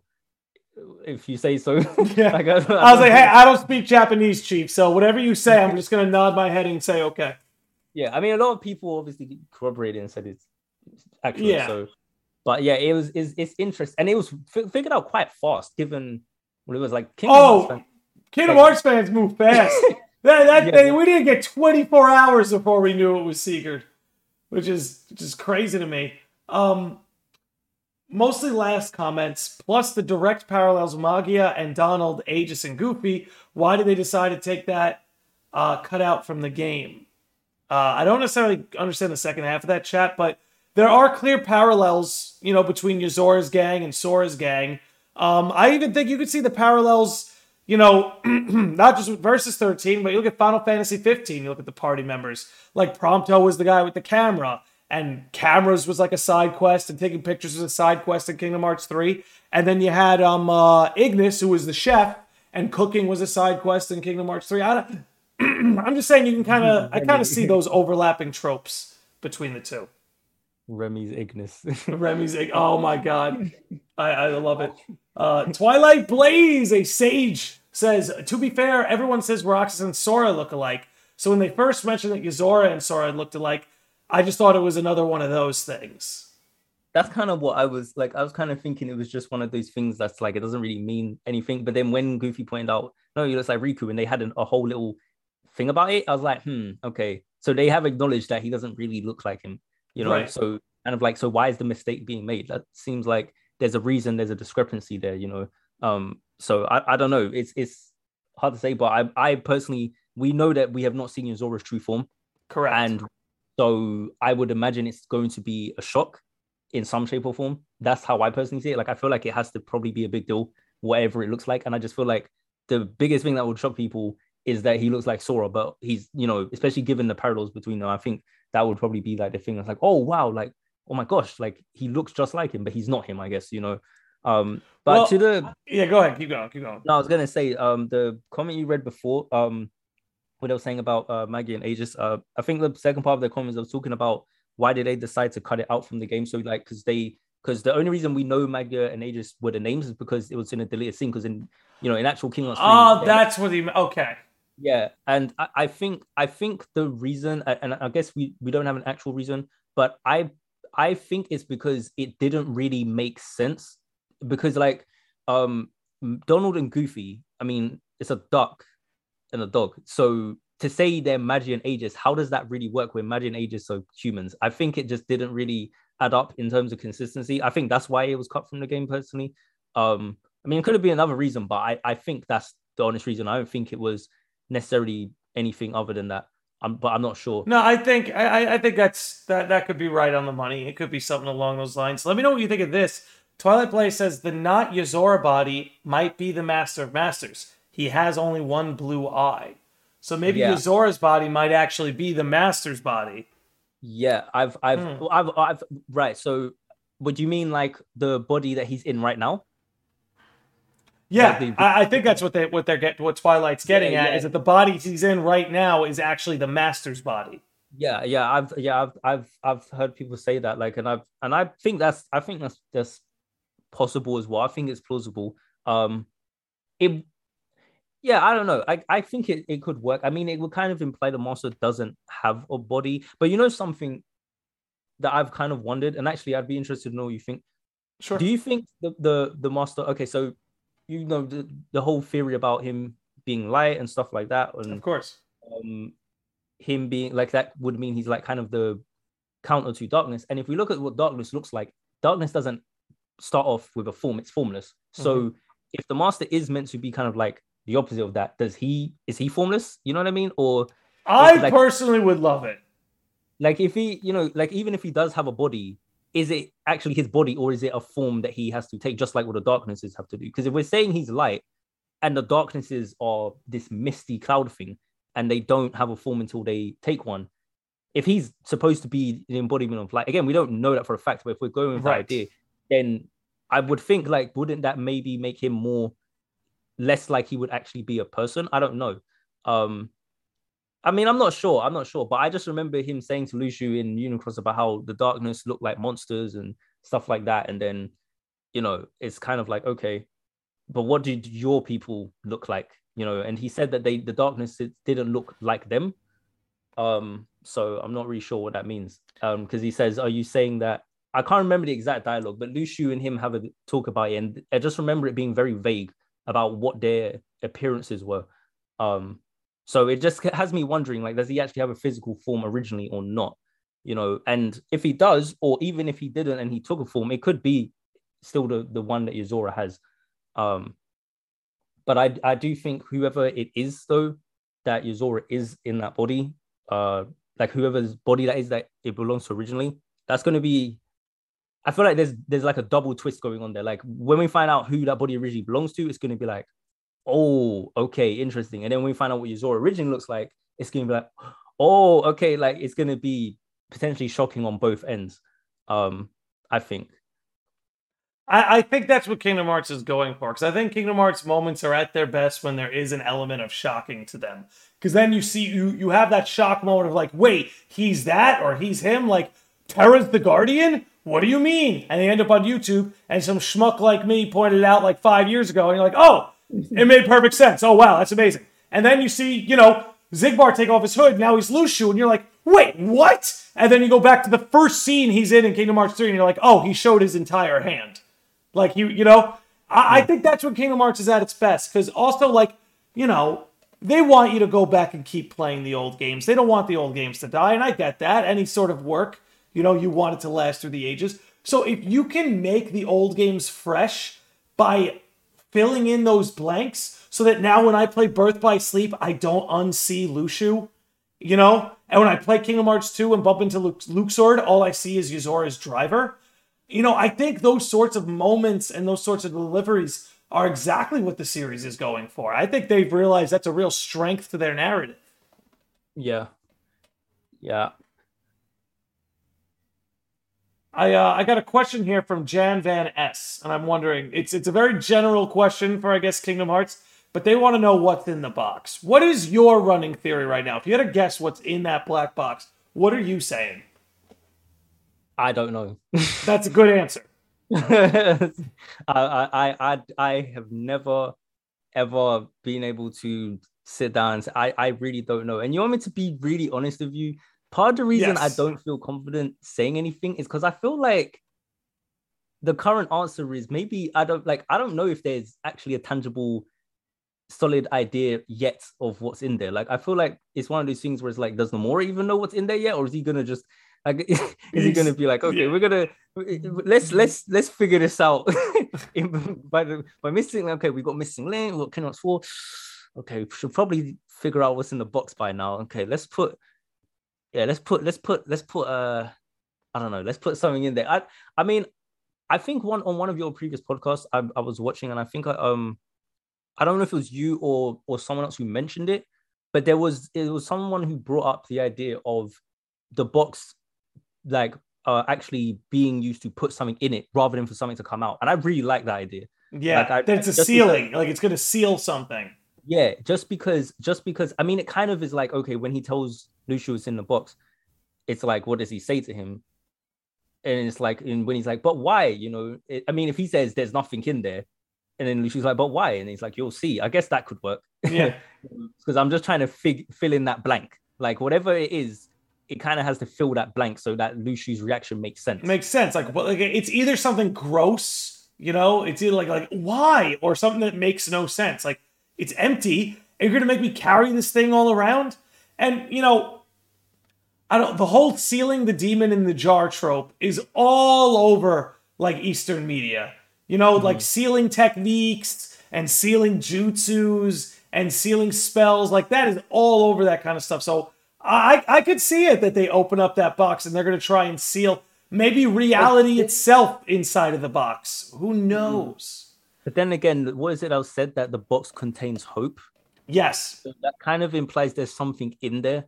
But then but the thing is, the people saying that don't actually know. They're just saying that's what they've heard. That's what they've heard. And it could be the villain's hope for all you know. Whoever's pulling that string. Like, just because it's hope doesn't mean it's the kind of hope you want. I do want to bring up a comment from Twilight Plays that corrects something we were talking about earlier.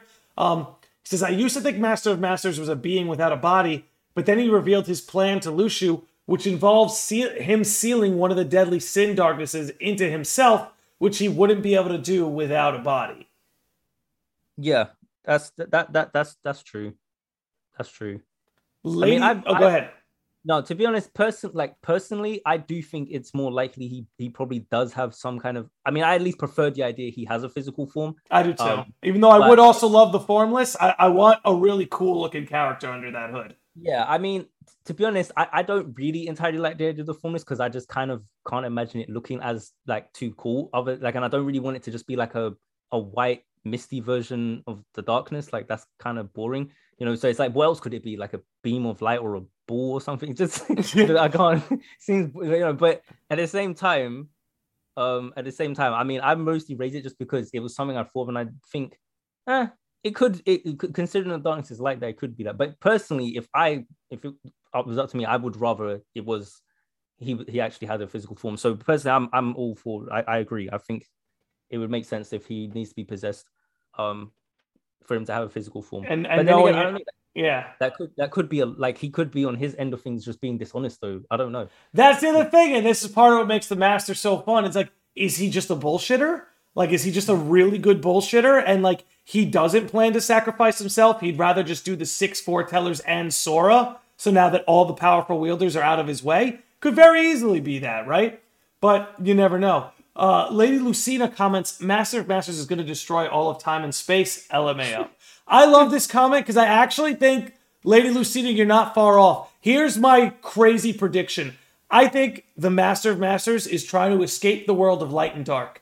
I think the laws of light and dark are binding. I think the world is doomed to be on this repeating cycle of build itself up, tear itself down, the apocalyptic event, Ragnarok, however you want to do it. I think the Master of Masters has seen this cycle play over and over and over again. And he's saying, so long as there's a world of light and darkness, there's always going to be these clashes. There's always going to be these corrections and imbalances. What we need to do is create a world that is without that. And I think that's what Unreality is all about. I think that's what the world of fiction is all about, is a way to escape all of that. And I have to wonder if the Master's plan is to take reality and almost like let unreality absorb it, right? Like when he puts the heart over the moon at the end of the Kingdom Hearts 3 secret ending, I think that's almost his way of being like, I'm going to pull Kingdom Hearts into this fictional world. Like, I'm going to take this world and I'm going to merge it with that other world. And now I can rise above the constraints of light and darkness, and I don't have to worry about this ever repeating cycle anymore.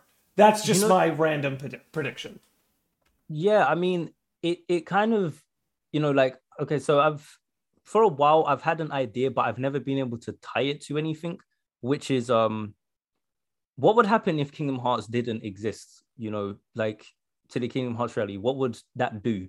And why would someone do that? Like, and for the longest time I was kind of thinking, I'm not really sure, would the master do something like that? I don't know. And none of what he's saying really seems to necessarily allude to that. But with what you're saying, it's kind of re-inspiring that, because I'm just kind of thinking Xehanort's ambition was to basically try to use it to try and, in a sense, kind of control it and use it to his own ends. And I feel like unless Nomura just wants to literally do a repeat of the Dark Seeker saga, the Master's plans can't be that. It has to be something that's like different, but it has to be, in a way, it has to be a step up from Xehanort, right? Like, it has to be worse.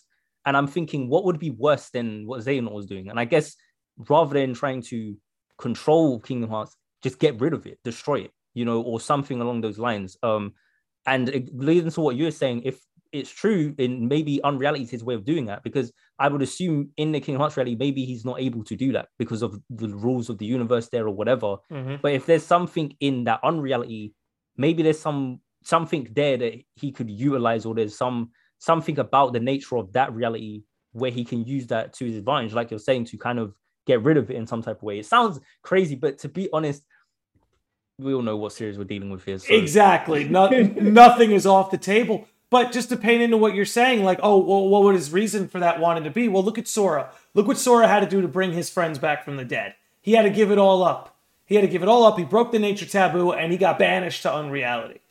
If the Master of Masters has friends or family or loved ones he wants to bring back, the normal reality, the Kingdom Hearts world, won't allow him to do that. And if it does allow him to do that, it's only going to bury him into a pit. So maybe he's trying to make this cross into unreality so that he can just use the power of waking willy-nilly with no consequence. Right? Because the power of waking is a relatively new thing that has been shoved down our throats, like in the last couple entries. And I have to believe it doesn't start and stop at Kingdom Hearts 3. Like, they really drove Power of Waking into your brain. I don't think it starts and stops as Sora's Kingdom Hearts 3 arc. I think the Power of Waking is going to go even further. And if you take Xehanort in mind and some of the things he said, it's possible the Power of Waking even goes backward as much as it goes forward. Yeah, because how did the Master end up in Unreality? I mean, we don't know. Maybe he can just somehow cross there. But from what was said in Union Cross, it was like he didn't know about it originally, and then he kind of found out about it later on. Right. So what did he? I guess how did he find out about it? And then did he find out at the same time the only way to go over there is you need to break a nature taboo or whatever? I don't know. But it makes me wonder. He probably hates all these freaking rules, man. Yeah, because he said he told I think it was Ira about I'm gonna vanish, dim, fade. So he knew he was going to be gone. Yep. And just like what happened with Sora didn't just go like immediately. He was around for a bit and then he literally vanished. This is also the reason why people were saying that the Master is Sora and blah blah. But but it's funny though, because I do think that potentially is like a kind of similar thing where he maybe did abuse the Power Awakening or something and ended up there. I don't think that necessarily means he's Sora. But no, but I'm with you. It makes me think, like, did he like screw up, or was it intentional? Could be either one. He had to really use the power of waking for something, and it kind of cost him. And it makes me wonder, like, did he use the power of waking to bring in the nightmare? You know how like they found a nightmare after his disappearance? Like, did he use the power of waking to bring that into Daybreak Town? Because it was a world, that was mostly absent of conflict. They had their duties, they had their responsibilities, but it was pretty absent of conflict. And, I don't think he vanished, dim, faded in the sense that like, oh, he just got up and left. I think you may be onto something. It very well could be the consequence of his actions. He could have misused the power of waking. Because the way he said it was like, it was beyond his control. Yes. like it was like it's just it has to happen. Like it's just like he doesn't really have. But that's the funny thing. Then we see him meet Xehanort, and that's later on. So he's still there. Yeah, I don't know. I yeah. don't know. I don't know. I Crazy don't know. stuff. Crazy stuff, man. I got a couple black box predictions here. Mostly last as the data from Daybreak Town. That's my guess. I like that. I guess like maybe there's a hard. It'd be funny if there's like a hard drive in there. That's interesting. The child says the owl is in the box, and that is a well, I'll keep seeing the comment about the owl, and I'm the just like, this fucking is owl. We definitely did when the this is missing definitely trinket. an inside. This is definitely a lodge joke. It's an inside lodge joke. When Kingdom Hearts 4 trailer dropped and the Missing Link trailer dropped, I was going crazy. I was like a crackhead. I was pausing frame by frame, like, what's here? What's there? We found an owl on a poster in Missing Link, and we just started Googling, well, what does an owl mean in similar? What is that? What mythologically? Just going down that rabbit hole, all about this owl on a poster. And then again, there's Odin and Odin's. Never mind. You really want to ignite that? Because we'll fall back down. Maria says, I think there's nothing in the box, and the Master of Masters is just using it as bait to hide his real plans. That or unrealities in there. I like both of those. There's so much they could do with this box that I would like. I feel like it would be really hard for them to screw it up. Like, they could actually put nothing in the box, and I'd be like, Master of Masters strikes again. I definitely think it's going to have some, there's going to be something that happens with it. It's just not really sure what. But I genuinely don't like Demix and the black box. I just haven't, I don't really know.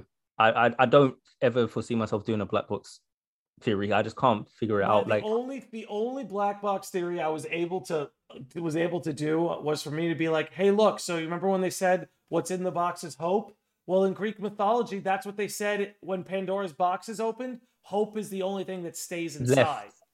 Isn't it? It's yeah. Okay. So that's all I was able to really bring to the table. Other than that, I would really just be guessing. It's another one of those things where it's like we only really have breadcrumbs in there, but who knows? Honestly, part of me, what I would love if Avo was in there, because then that means all of them did reunite in the graveyard. No, well, that's an L for Avo because especially since Zigba is standing right over her, like I guess she didn't make it after all. You're right, what a flex. What a flex. She didn't make it. It's like, where is she? It's just like, hope you like long stories. One of my favorite lines, by the way. Twilight Blaze says, how would you guys feel if Kingdom Hearts the Moon is literally just a doorway out of Sora's reality, and his world is literally just the Kingdom Hearts video game in Yozora's world / the in-universe real world? How I would feel about that, I don't know. I feel like execution is just as important as the idea itself. But I like the idea that it all comes down to a door.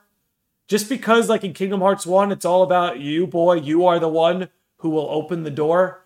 Mm-hmm. But Kingdom Hearts 1 ended with them closing the door and sealing it. So what is this door that Sora is going to open? And I'd love it if say Kingdom Hearts Moon was the door. I think that could work. Where it leads, though, I don't know, or I don't know what would work. But I do like the idea that Kingdom Hearts could be the door that Sora was always meant to open. I feel like that could bring things full circle. Do you? I don't want to say anything more, but I'll just to quickly answer that. I'll say that I'm okay with the door thing. I'm not too fond of the idea of Kingdom Hearts necessarily being a video game reality in Zora's world, because I prefer the idea that they're just both real to themselves. And I feel like I like that too. One of the Mora's answers recently about Quadratum kind of confirms that it's kind of more like to each of them, they are real. I mean, I know we've got the video game commercial of Virum Rex, but I feel like that was made by someone to depict the events of his actual reality. Okay. So rather, it's not that Yozora is a video game character like originally. It's just that someone made a video game based off of him. If you get what I'm saying, like yes, but he's an actual. It's just like. And if let's say, for example, we go to Unreality and there is a Kingdom Hearts game, it's not that the Kingdom Hearts reality is a video game reality. It's just that someone made a video game about Kingdom Hearts. I don't know. Maybe someone's having. No, I think you're kind of getting into the whole like realm of ideas. Yeah, sort of like, thing. Yeah. and I really would like that if that's what it was. If the video game thing did happen, it was more someone's had dreams about this other world and that inspired them to make something, and it just so happens that a character from that video game actually shows up in their real world, and I wait, what? Yeah. Like you're actually real. Just like when Sora meets Zora, and he's like, oh, you are real. It's like, so it's that same kind of thing. Like he's probably thinking, oh, you're from a video game, but then you're actually a tangible person all of a sudden. How did that happen? Yeah, And I how do think we get from point A to point B? No, that's no, I would really like that. I'm with you. Like I don't like the idea that one world would be like just a video game world. I do like the idea, like you're saying, like these characters, the world has to be real to them. To them, it has to be real, video game or not. But yeah, no, I think it could totally work. I think the whole door aspect of things could work, but I hope, like you're saying, they don't lean too hard into the video game, like the video game world direction. maybe they could make it work, because honestly, I said I didn't want the player to be someone else. I actually think I said that the last time I was on your podcast, and I was saying like I hope the player is just like isn't something. But then the Xehanort thing happened. I was like, damn, that's actually right. Like it's Well, so I don't know. especially when it starts to make sense, like we were talking about earlier in the episode. I liked it basically straight away, because I just, the way they did it, it was, it's a lot of stuff comes down to execution. You can think, I don't like that idea, but I don't know, they might make it hit different. And then I'm like, okay, you know what? They won me over with it. And to be honest, Kingdom Hearts does have a history of typically doing that. So it's possible. Yeah, it's possible. Ronnie Jones says the card Luxord gave might be the key to come back. Maybe. I don't know how much I like that, because then it's just like, oh, so Sora just needs to reach in his pocket, pull out this card, and he's back home. But maybe they don't mean it that simply. Maybe they just mean like it plays, like it factors in. It's somehow part of the, yeah, exactly. Okay, no. If it's just part of the chain of events that leads him to get back, I would like that. I want it to be more than that, though. I want it to be more than that. Like, I want that card to come into play and for it to say something about Luxord. Like maybe it foils something the master wanted to do, right? And now by that wild card specifically foiling the master, you now go, oh, Luxord knows about the master. And it's not just a matter of like, oh, Luxord wants to help Sora get home.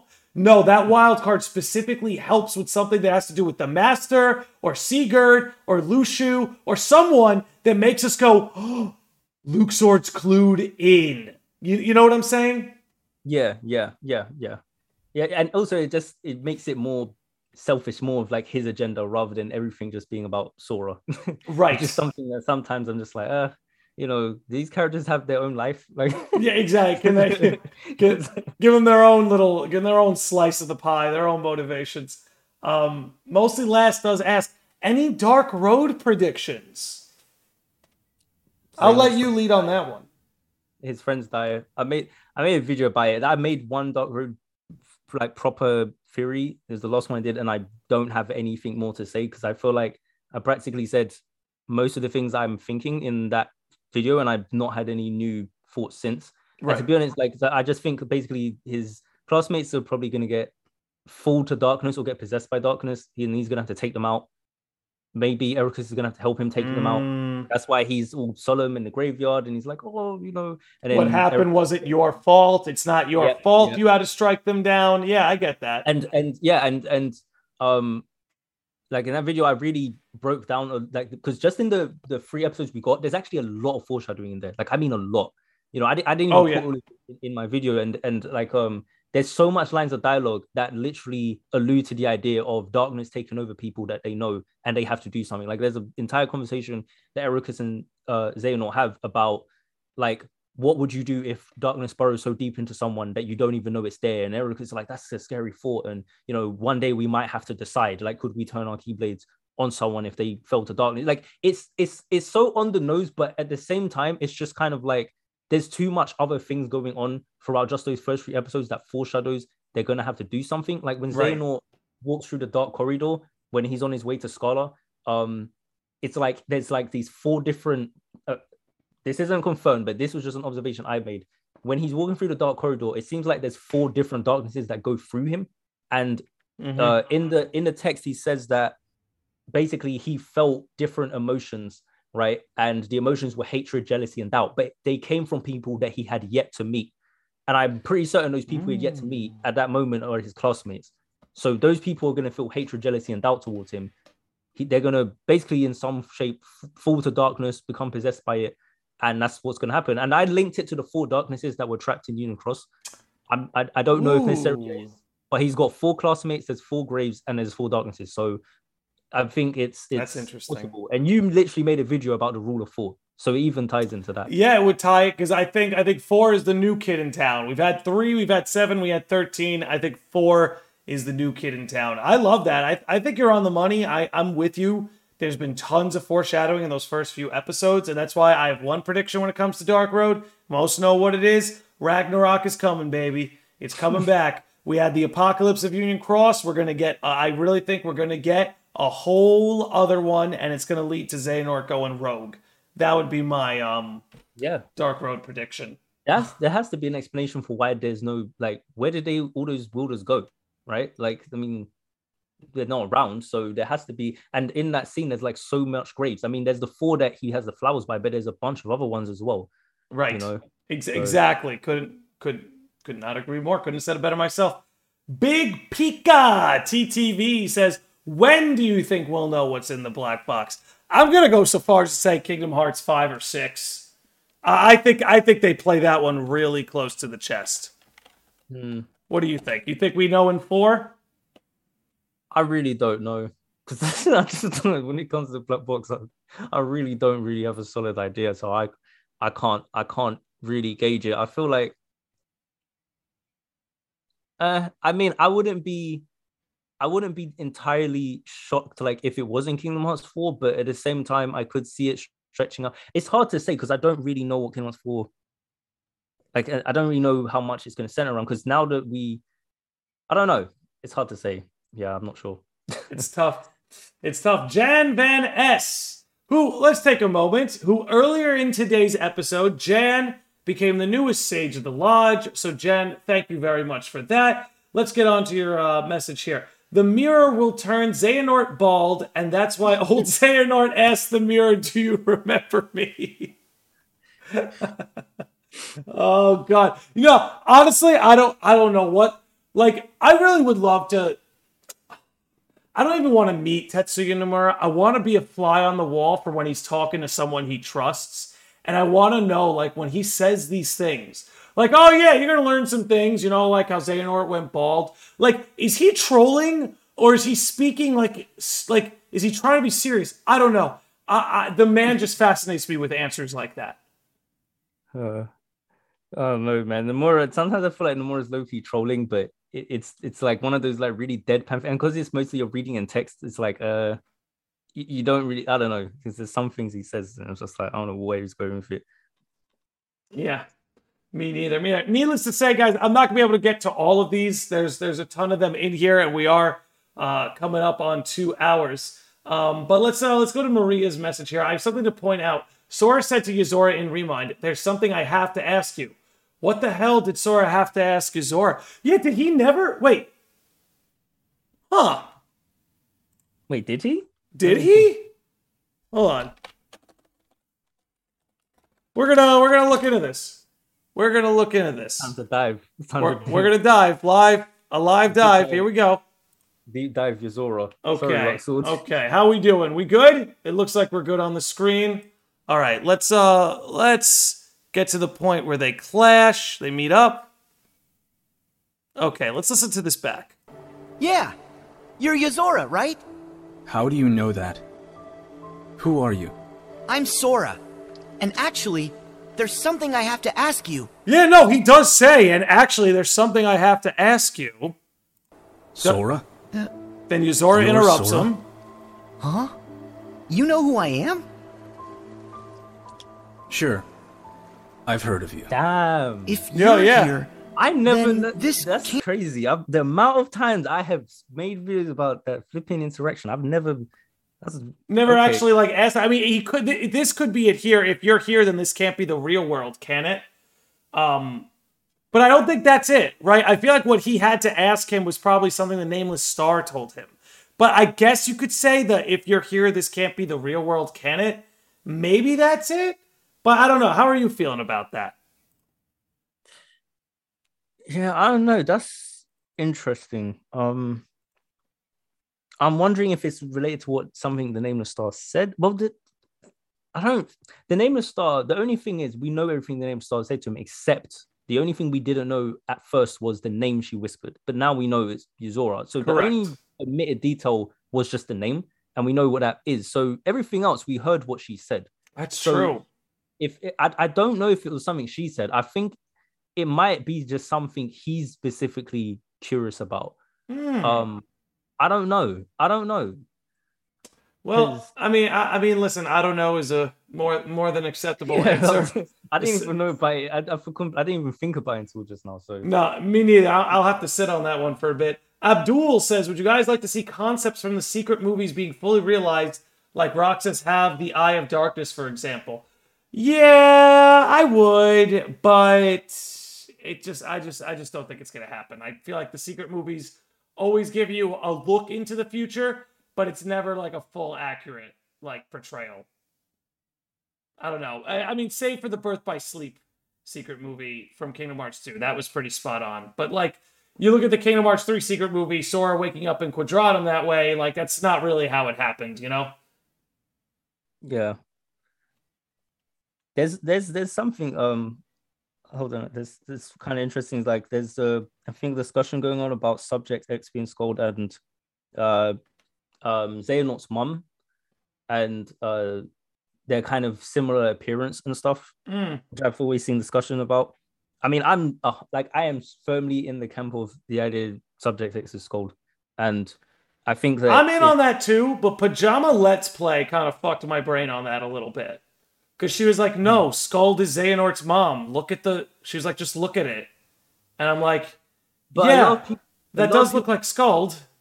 yeah, but they have different eye colors. A lot of people Is it say different eye that, but colors? yeah, she has the I think she has the same eye color as Xehanort. I think they have the silver eyes, and I can't remember right now what Skull's eye color is, but they're not the same color. So that's I mean it's look to be fair, you could say okay, eye colors change or something, but No, but eye colors are pretty deliberate in Kingdom Hearts. yeah, I don't think and in my mind, like because there was lots of people saying that for obvious reasons, because she does look She like does look like Skuld. yeah, like she literally does look like a some people say it's just because they were lazy with the assets, which me personally I'm thinking it's very possible, but I do think I the thing No, is I just want to say you're 100% right. I just looked at it. It's two very different eye colors. yeah, You're I don't 100% right. yeah, I don't think it's her. And also in terms of like just twists, it would be a way more insane reveal for Skull to be Xehanort's mom than for her to be Subject X, at least in my opinion. Like, I feel like Yeah. that's something they should not have shown us just offhandedly like that, if that's true. Because, like, her being Subject X is something we all pretty much kind of figured out, if that is the case. We've gotten to a point, I don't even want her to be Subject X anymore. Like, all the fun's been taken out of it. Yeah, it's the thing is as well is I don't know. There's too much. All the details around it just add up too much with her. Like the age being 15 adds up with her. Like, Yep. the hair color, whether it's black or dark, the dark hair adds up. I know we don't know what others, and I've mentioned this to people. We don't know what others' hair color is, to be fair. So I know that sometimes that's a possibility because there was the old theory of Streletsy, but we know no because she has dark hair. Exactly. So the only other real possibility is Ava. If there was one, the problem with the other thing though is that she's too old, basically, because I mean, I don't know if basically like there's a time skip that happens in Union Cross, where it's like when Ava is talking to, I believe it's Brain, in that particular moment, and I remember like seeing this because it was one of those things I forgot until I was rewatching it. But like in that scene, there's like a 4-year time skip between when Arva's talking to Brain on the hill and gives him like the Book of Prophecies and stuff, and when Union Cross happens. So for Arva would have to be 11 years old during the time of like basically every time we see that she'd have to be 11 for that to be possible. To be and valid, would have to be like a little kid. You know, it's just like there's no way. Like Arva was 11 years old and in the like I'm not saying it's impossible, but I don't think so. No, she doesn't come off as 11. 11 is a bit like Sora was like 10, 11 when the series started. That's not that. Ava's way too mature and Yeah, and like to me, tactical to be 11. yeah. So to me, that the thing is, that's an easy thing to miss though, because like that time skip thing, even though we all maybe saw it in Union Cross, it's one of those details I think you because I forgot about it, and then I was rewatching certain stuff. And I was like, oh wait, there's a time skip here. So that made me think, oh, there's definitely no way she is subject X because like she can't be. She must be around like at least 20 something or something like that. By the time Union Cross would be happening, or 19 or something along those lines. Something So, closer to that than 11, I would say. I think you're right on the money with that. Let's give a special shout out to my man Treehouse coming in with a $5 super chat. Says, gotta ask you, if we get Star Wars and Kingdom Hearts, did y'all know that Anakin Skywalker's eyes change colors once he turns to the dark side? I think that's it, man. I think our whole Skuld and the Xehanort's mom thing's been ruined now. They turn to the dark side. Well, to be fair, Kingdom Hearts, it's inspired by Star Wars, and they do the same thing. Anakin gets Norded. He definitely gets Norded. All dark side users do. That's the Sith eyes. Like if you get corrupted by the dark side, you have those like kind of orangey type yellow of eyes. Yeah. So the yellow kind of eyes, like so, and that's literally the same thing in Kingdom Hearts. Like you get corrupted by darkness enough, you will probably have those eyes. So same kind of thing, really. Yeah. So to be honest, they both share that similarity. Absolutely. 100%. Twilight Blaze says, which of the 5 classmates do you guys think will survive? Because we only see 4 graves. And if you don't think one of them survives, what happens to that 5th person? So I think, I don't know what the right way to say her name is. I think it's Vorsh is technically, I don't know. The little girl, I think she survives. I think her name is Vorsh or something. It's either Vorsh or Vor. I don't know. Vor. It's Vor? I mean, I don't. Yeah, I just know it's spelled VOR. I don't know if there's like a specific pronunciation. But let's just go with Vor. So Vor, I think, there were a lot of rumors about Ava being Kyrie's grandmother. I think that's still viable, but I actually think it's possible Vor is going to survive and she'll go on to be Kyrie's grandmother, because now that gives you an additional connection between Xehanort and Kyrie. Right? Now, maybe that's why Apprentice Xehanort was able to seek out Kyrie a little bit, because she's related to a former classmate of his. Again, kind of in the same way Marluxia and Larxene had a way to be drawn to one another. Maybe now this explains why Xehanort and Kyrie seem to have this consistent overlap. That would be my prediction. What do you think? Well, I mean, I've been pushing the Kyrie's grandmother other things, so I think it's very possible and compatible. Yeah, I'll say that. I think personally, like I'm more of the believer of Ava for a number of reasons, but I mean, even with the point you made, I think even that still works with Ava, because Ava was connected with the dandelions directly, and all of those dandelions are associated with the player who is still associated with Xehanort. And so I still think it can track in that way. The only thing about the other thing that I feel like kind of is what maybe sometimes for me makes me not like the idea is just the fact it's kind of like, will she kind of be at this point just kind of, because I kind of want to see Ava as Ava, like how we've seen her, right? But at the same time, I could kind of see Nomura doing something where he's just like, no. Like you're an old lady now, and you're just gonna have to deal with it, and you're not getting your other, badass fight sequence that you wanted. She's an old lady, and that's what happens. Life happens, and she moved on. I don't know. I feel like it would maybe that's. I feel like it's a bit of a mature kind of thing, a take on a character rather than doing the. But there's other reasons as well, like Ava in terms of how her role is and what she looks like, and all of that kind of stuff ties quite closely to Kyrie. Yeah. And I've always kind of believed that Ava was the original foreteller, and that's, I'm not going to go into that, but like I've always kind of thought that when Nomura conceived of that time and to make a story around it, I feel like Ava was one of the first characters he created, because I feel like Kyrie's grandmother was the only character in the present day that had anything in relation to that time, like outright, because she speaks about that time through her story, and she's saying that story. And when Union Cross begins, it begins with Kyrie's grandmother telling that story. And the only character who seems to have such a direct, obvious connection to Kyrie is Ava, And then there's also the fact that, like, Ava and that entire name, it's like it translates to grandmother. Yep. I just feel like it's just. Can I give you one more? Can I give you one more? Yeah. This I would love. If Ava's hair is blonde, that explains Naminé. Yeah. If Ava's Kyrie's grandmother and her hair is blonde, suddenly we have a bit of an explanation for Naminé's hair. Yeah. I feel like it's. I don't know. What if Ava looks a lot like Naminé? You know, I don't know. That actually, I mean, it's just like with the Ventus thing and Roxas, right? Yes. So I think that tracks. I think that could definitely be. That could definitely be it. I think my thing with Vor is, I just keep thinking she's just one of the 4 that's gonna die. So I'm just convinced she's gonna just. I mean, the series has killed plenty of children before, dude. I'm sure they'll do it again. She seems like that character that's like, oh yeah, I'm just so I'm nice, and it's like, no, you're gonna go now. Like, you're going to die brutally, and it won't be fun. But also because of my idea about them falling to darkness, her character in particular, I feel like would be really heart-wrenching to make her fall to darkness and just messed up. Like, to see a child like that. Yeah, I'd feel like and she, I feel like, I don't know how they're going to do it, but I really feel like they could do that in a way that's really interesting and kind of nuanced, where, you know, like with the Queen of Hearts, because they've already foreshadowed it, the Queen of Hearts has like the darkness with her, but she doesn't think there's anything possessing her. Xehanort asks her, and she just thinks, no, like she's just doing what she wants.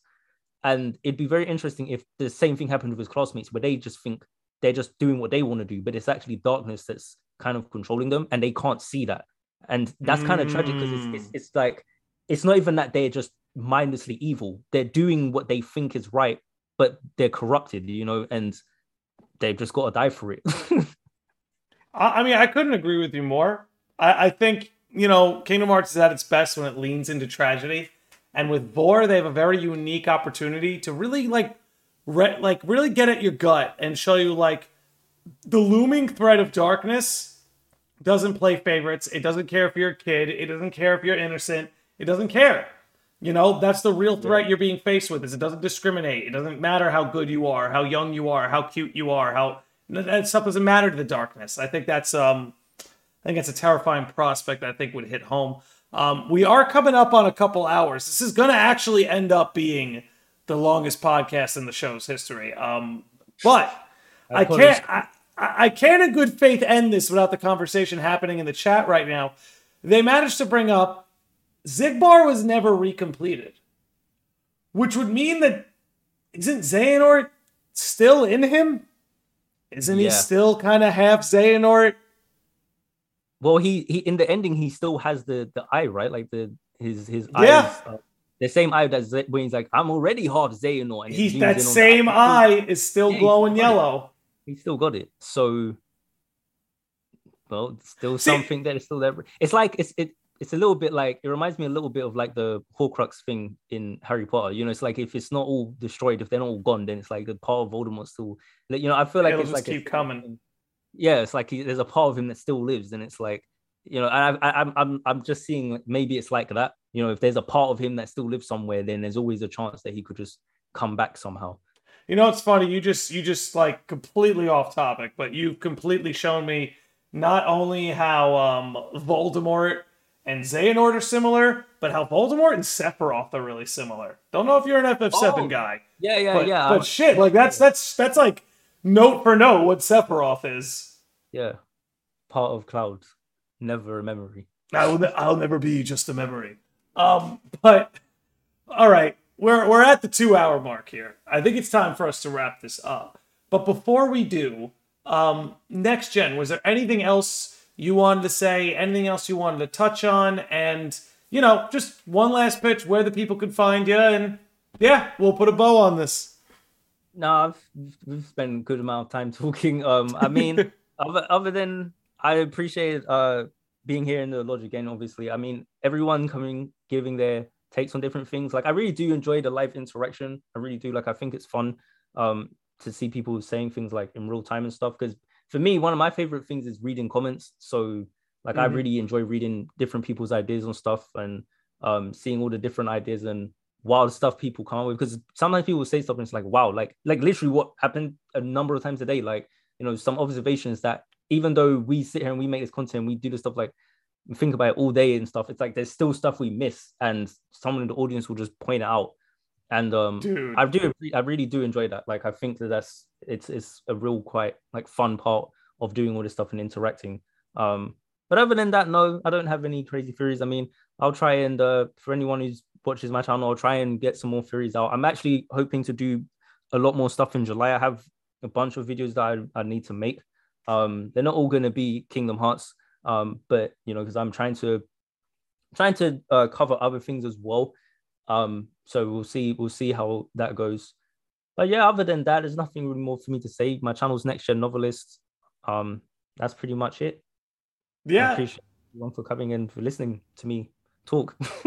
Well, listen, unless you're new here, you guys know I can't sing Next Gen's praises enough. I'm always recommending his channel. I really think you're one of the best creators in the game. I think you've got some of the coolest theories. I think the way you think about things and the way you try to conceptualize particular outcomes or particular theories, I think it's very sound, and I think it comes from an author's perspective. And, you know, guys, if you're listening, whether it be here on YouTube, over on Twitch, whether you end up listening to the Spotify version, I put all his links in the chat, man. Follow this man. He's a very bright guy. If you love Kingdom Hearts, you love gaming, or just want to talk about media, he's a great guy to go to. So definitely hit him up. Next Gen, dude, not only thank you for coming on, thank you for, you know, supporting the show the way you do. You know, you always have kind words to say. Again, I can't thank you for going on. I want to thank everybody in the chat for showing up. I'm so sorry, guys. If I could get to every single message in the chat, I would, but I wouldn't get any sleep. You guys are awesome. Literally just throwing message after message in the chat. I love having all of you here. I want to give another special shout out to Jan Van S, who became the newest Sage of the Lodge in the earlier episode. And then I suppose we close this out with a thank you for you, Next Gen. Really appreciate you, bro. Oh, just real quick. Yes. Jan Van S, I also want to give you a shout out as well, because like a year ago when I did a live stream for you across the finale, you said that you bought my book, and I never saw your comment live, so I never got to thank you live. And I've always wanted to find you to say thank you. So thank you. There you go. Hang on real tight. Since you brought it up, I wasn't gonna be that guy. But you know, you brought it up. Our good man Next Gen has written a novel, The Light Within Tears. I've put the link to that in the episode description as well. Definitely worth checking out. And without further ado, if you're watching on Twitch, please stick around. We're going to raid the Cynic. He's a boss. He's been subscribed to the Lodge for like over a year now. So he's a great guy to get in with. Next Gen, dude, thank you again for coming on. Love talking to you, and just keep up the good work, bro. All right, thank you, man. All right, we're on our way out. Good night, everybody.